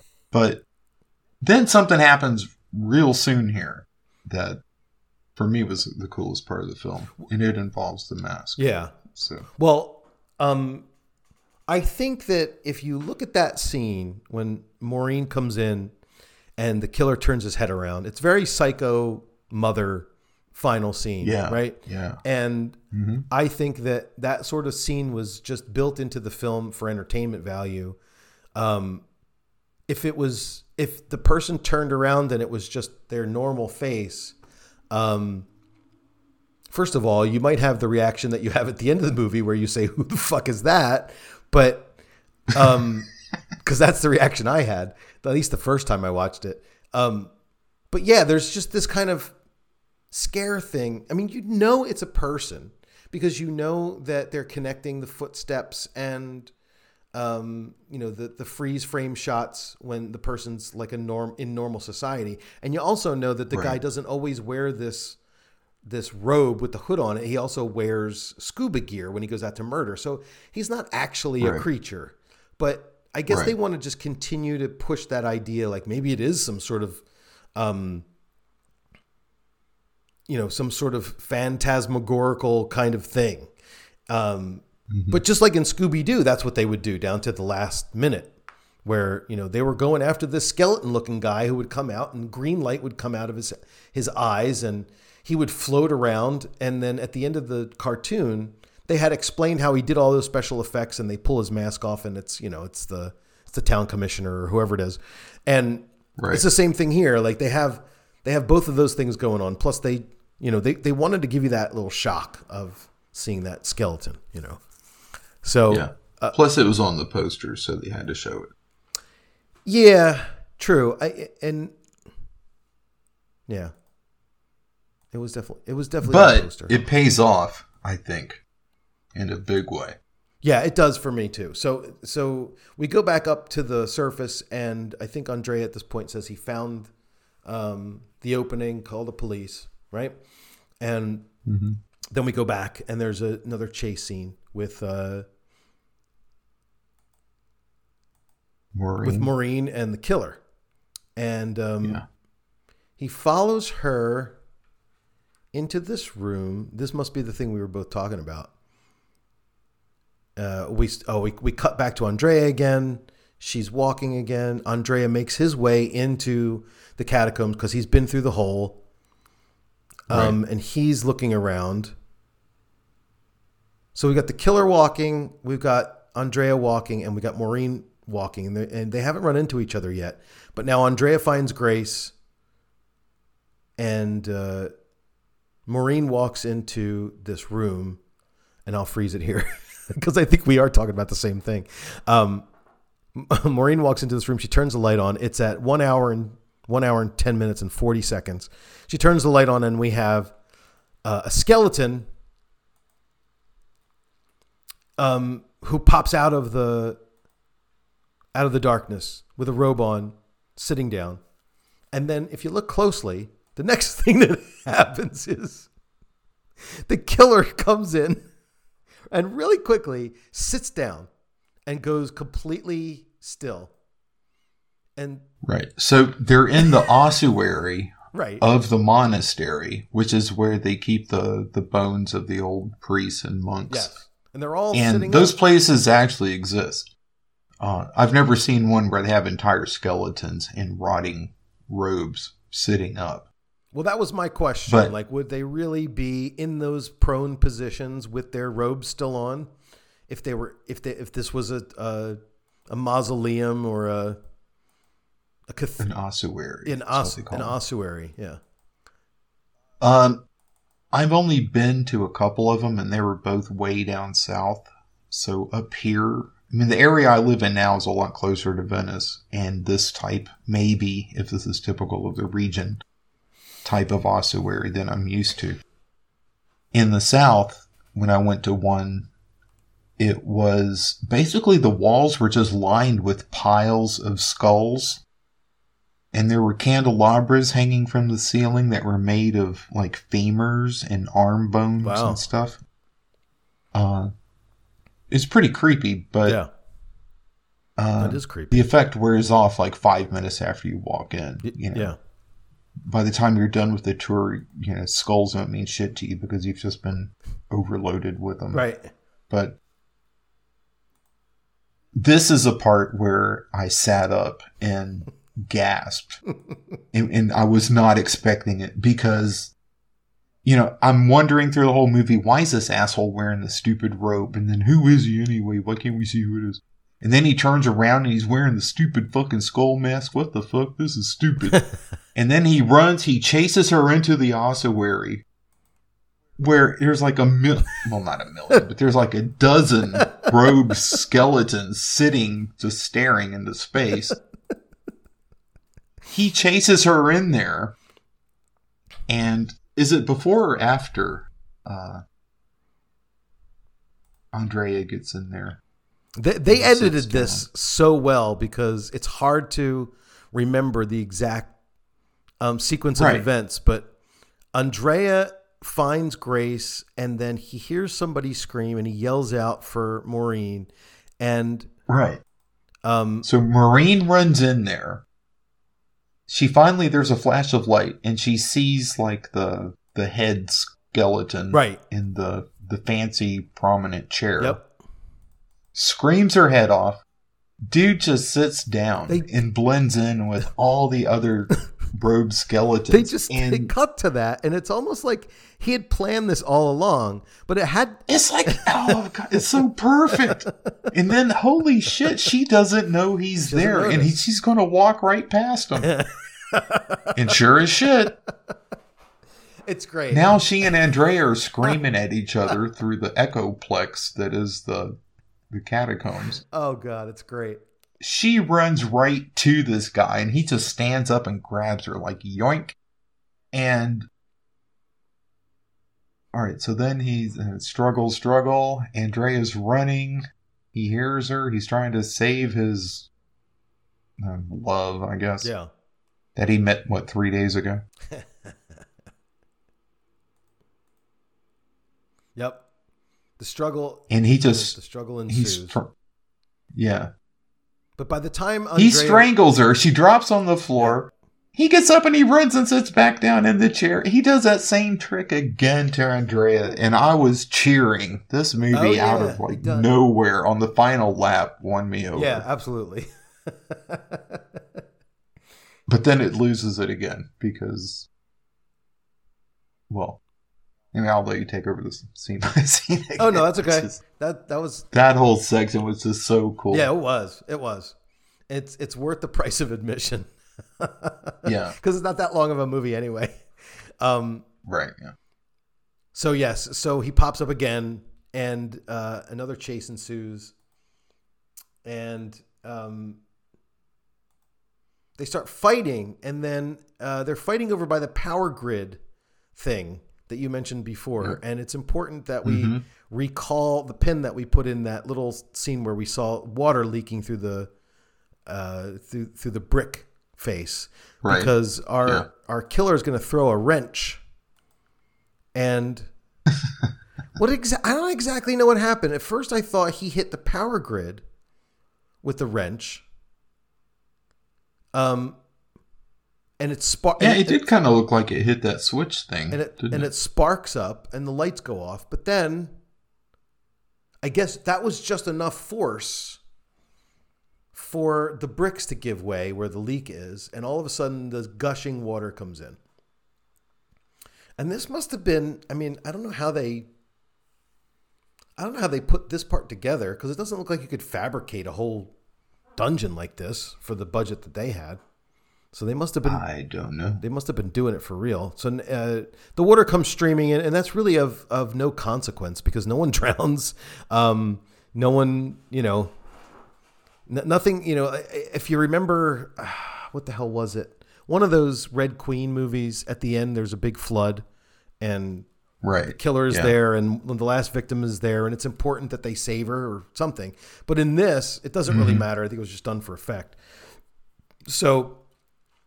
And somehow, bam, bam, bam, they're up on the surface, running through the square. And before they run through the square, they actually run through the lobby, I think. Oh, right. Because the water... Okay, so they must have come up through the fireplace passage. Either that, or however you can normally connect I don't know if there was any other way to get in there. There was the door in the canal, and then there was the door in the fireplace. But I guess that's it. Yeah. So they come through. He still has the mask on. He's still running with the mask on, but eventually it starts to give way as they're chasing each other through the square. And it's not really a good chase. They both look like they're tired of running. And they both look like they're exhausted. Yeah, that's what he is. He grabs him and he gets away, but his hood comes down, and so you can see his hair sticking out of the back of the mask. Pulls him again, and in my notes, it says, Andrea catches the killer, and it's not the Grim Reaper. It's, wait, who the fuck is that? Who is that? Oh, yeah. It's Mr. Torre, the hotel manager. Yeah.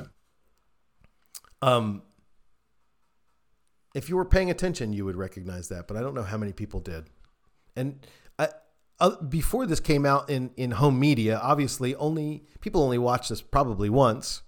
So I don't know if they went back and said, oh yeah, now I recognize him. So they fight for a while. He doesn't say anything, but then eventually shots ring out, and the cops save the day. And the marshal is there, and the ending is really bad.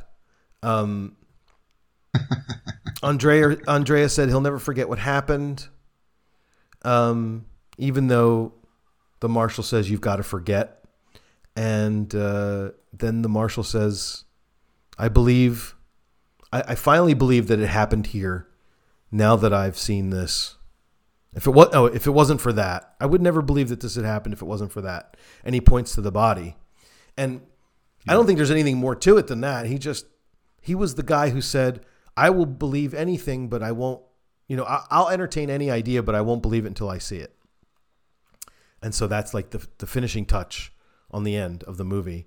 And then we see the bells ring that they showed in the very beginning. And it looks like there might have been even pigeons coming down. Let me check because the YouTube version, it ends with like a very last shot of pigeons flying down, and then it just goes blank. Mine blacks out after the bell ringer thing. I didn't see any pigeons. It's on there for like half a second. I noticed when they were showing the bell ringing statue thing, it was totally out of sync with the sound of the bell ringing. Yeah, the bells ring. It says the end. Oh, that's interesting. Yeah, it doesn't. The one on YouTube shows a split second of pigeons flying, and I wonder if that was because they grabbed it from a different source and it was off the TV. But here's the thing, and we're at the end, and it seems very anticlimactic because we want a little bit more payoff, right? We want to hear something from the killer other than at the end, because that's all he did. He just said yeah. And why did in getting shot by a cop on the square in broad daylight? Yeah, that's why did he do it? Not super thrilling. I want to hear something about what prompted this man to do this, because I mean it's clear. Well, and that's because, again, if we're critiquing this film as a giallo, I think that that's what we wait for, or what we look for in the ending of a film, to see if we can fill in the blanks for what motivated the killer to do this. But maybe the answer is that he's just crazy, and that's it. Well, like at the end of Psycho, we're waiting for the psychiatrist to explain everything in the last 5 minutes. Right. But one thing I was kind of hoping for, and I kind of hate to say this because usually I hate saccharine shit like this, but I was hoping that Maureen would have survived. Right. Because he didn't stab her, he didn't twist her neck or anything. He kind of just did the choke hands on her neck for a couple of seconds. And I was hoping that she would have walked up there with the cop, smacking him awake, Andrea, after the struggle with the killer. Yeah, that would have been. But That would have been more apropos, I think, to a Giallo 5 years later, because usually the Giallo film ends with the killer being captured or killed in some way, and our amateur detective makes it out with his life, and usually the love interest that he was pursuing also is there. And in this case, it didn't happen. It just ended on a down, sour note of, what's happening to our city. We've got the Grim Reaper running around, and we never would have believed it. So, yeah. So in this movie, the last girl turned out to be the professor's aunt. At the young age of 42. Wink, wink. Yeah. Okay. Well, for the Giallo score, just to get us there, I thought this would score higher, but it really didn't. I gave it points for black gloves, and I'm not sure why I did. I mean, you don't know what color the skin diving suit is, and it comes with gloves, so it technically, it's there. I think I assume it's black. We do have an amateur detective. I think that's a huge, a big one to point out as it being an influential aspect of the later films. And of course, we have a body count. We have some suspects. We're in an urban location, chase scene, spiral stairs. So it ends up with a 53, or 54, which is definitely lower than even the film we did last week, Death on the Four Poster, which I think got higher than that. Although I'm looking at my site now. Yeah, I think that got up to 57, I think. No, Death on the Four Poster is 55 on the Giallo score. We might have added more to it because I added a few more criteria since I scored it. But yeah, I think during the discussion you mentioned that it went up 2 more points. Oh, okay. Because of I don't remember what it was. But again, what's interesting about the way the Giallo score works is if you take a film like The Possessed, The Lady of the Lake, that we did 2 episodes ago, I don't really. I think of that as a very unique entry into the subgenre, but it scores pretty high. It scores a 73 because it does what Giallos are supposed to do as far as the rules go. So, yeah. So that's the Embalmer, aka the Monster of Venice. I liked it. I liked it enough to say that the ending is worth the rest of the watch, and but I don't like I said before. I think that the copy that I have now is probably as good as it needs to be for me to watch it. But I wouldn't say no to watching one that had been restored to higher resolution, just to see if there was stuff about the film that you didn't notice because of the previous versions. But I liked it. I thought it was cool. I thought it was fun. Definitely not a serious film. Yeah, I enjoyed it quite a bit. I thought the method of killing was pretty unique, if a little silly.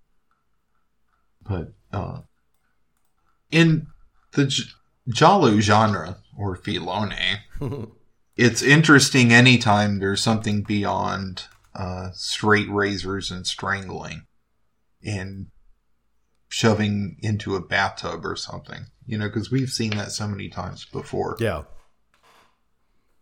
And it was refreshing to see some guy in a scuba suit just grab a chick on the sidewalk and jump in the canal and not let go.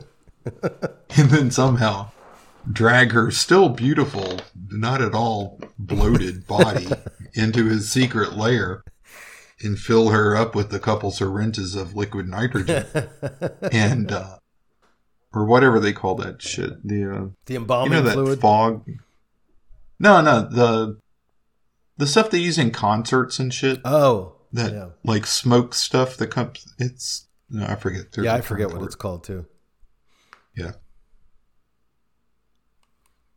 Well, it was pretty cool. Not to mention the fact that when he would pull the victims into the canal, if they fought him at all, they may have banged their head on something. They may have like punched into the wall, and how did they, you're right. How did they maintain this beauty after going through all that? Somehow Grace's belt ended up wrapped around a pole. Yeah, on the but she looks fine otherwise. And she looked better than she did before. Maybe there's something to it. But I told you it's a makeover. It's a makeover movie. Yeah. So yeah. Yeah, it'd be funny if like one of those little bottles he was mixing together had like some cosmetic brand name blazoned across the bottom. I think this movie would be a good candidate for a remake. Yeah. Like if somebody had a better budget and maybe a little more time to kind of iron out some of the wrinkles that we've pointed out along the way.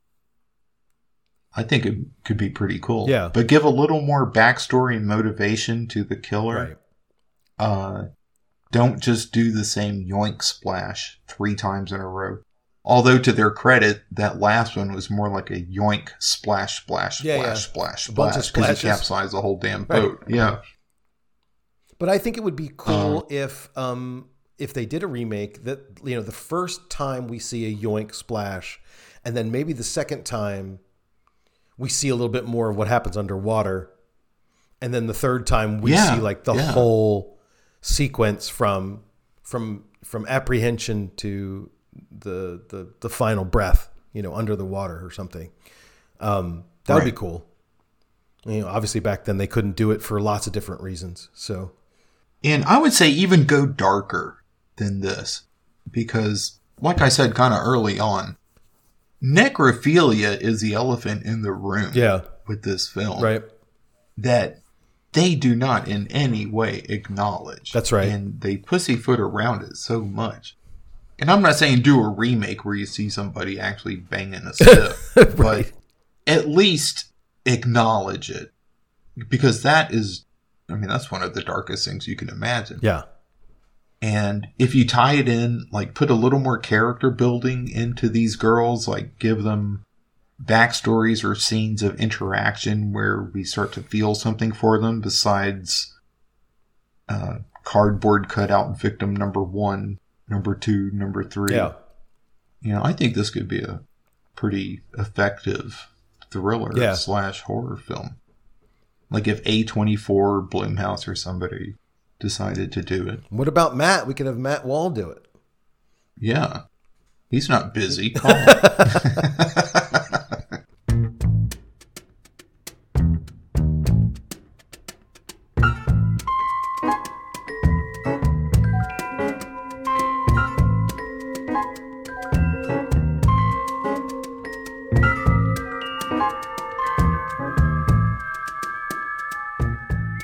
Our next episode. Drumroll. The Murder Clinic. Patients and staff of an isolated mental hospital are being killed off by a hooded maniac who stalks the halls. Yeah, so this is definitely a step up from the last two. So Death on the Four Poster and The Embalmer, definitely lower budget, lower quality films. This one is a higher quality film. You have a good story, and it's a period piece, so that makes it even more interesting because it's not bustiers. Yeah, it's not modern at all, and it's good. I think a lot of people like it, and I think it'll have your. So you've never seen it? No, I haven't. I think you'll like it. I actually listened to Fragments of Fear did an episode on the Murder Clinic, episode 5, and they did a really good job talking about it. So after watching the film, it's worth listening to. So that's what we'll cover next time, everybody. And as always, just want to throw those plugs down again. Get in touch with us by going to Giallo Ciao Ciao at gmail.com. Join our Facebook group, which is called Giallo Ciao Ciao. I Hate Matt Wall is where you can find everything related to our good buddy Matt, who's out in California doing his thing. Of course, thejalloscore.com is my website that we've referenced a few times here today. And the book Bloodstained Narratives, the Giallo film in Italy and abroad. A book that was just released in March that I recommend to everybody who's into the academic side of Giallo. It is a link to how you can find more information about that book will be in the show notes as well. Al, once again, thank you for spending your Saturday evening with me. No problem. Thank you. It's been a pleasure as always. So until next time, everybody, we're going to say ciao, ciao. Ciao, ciao.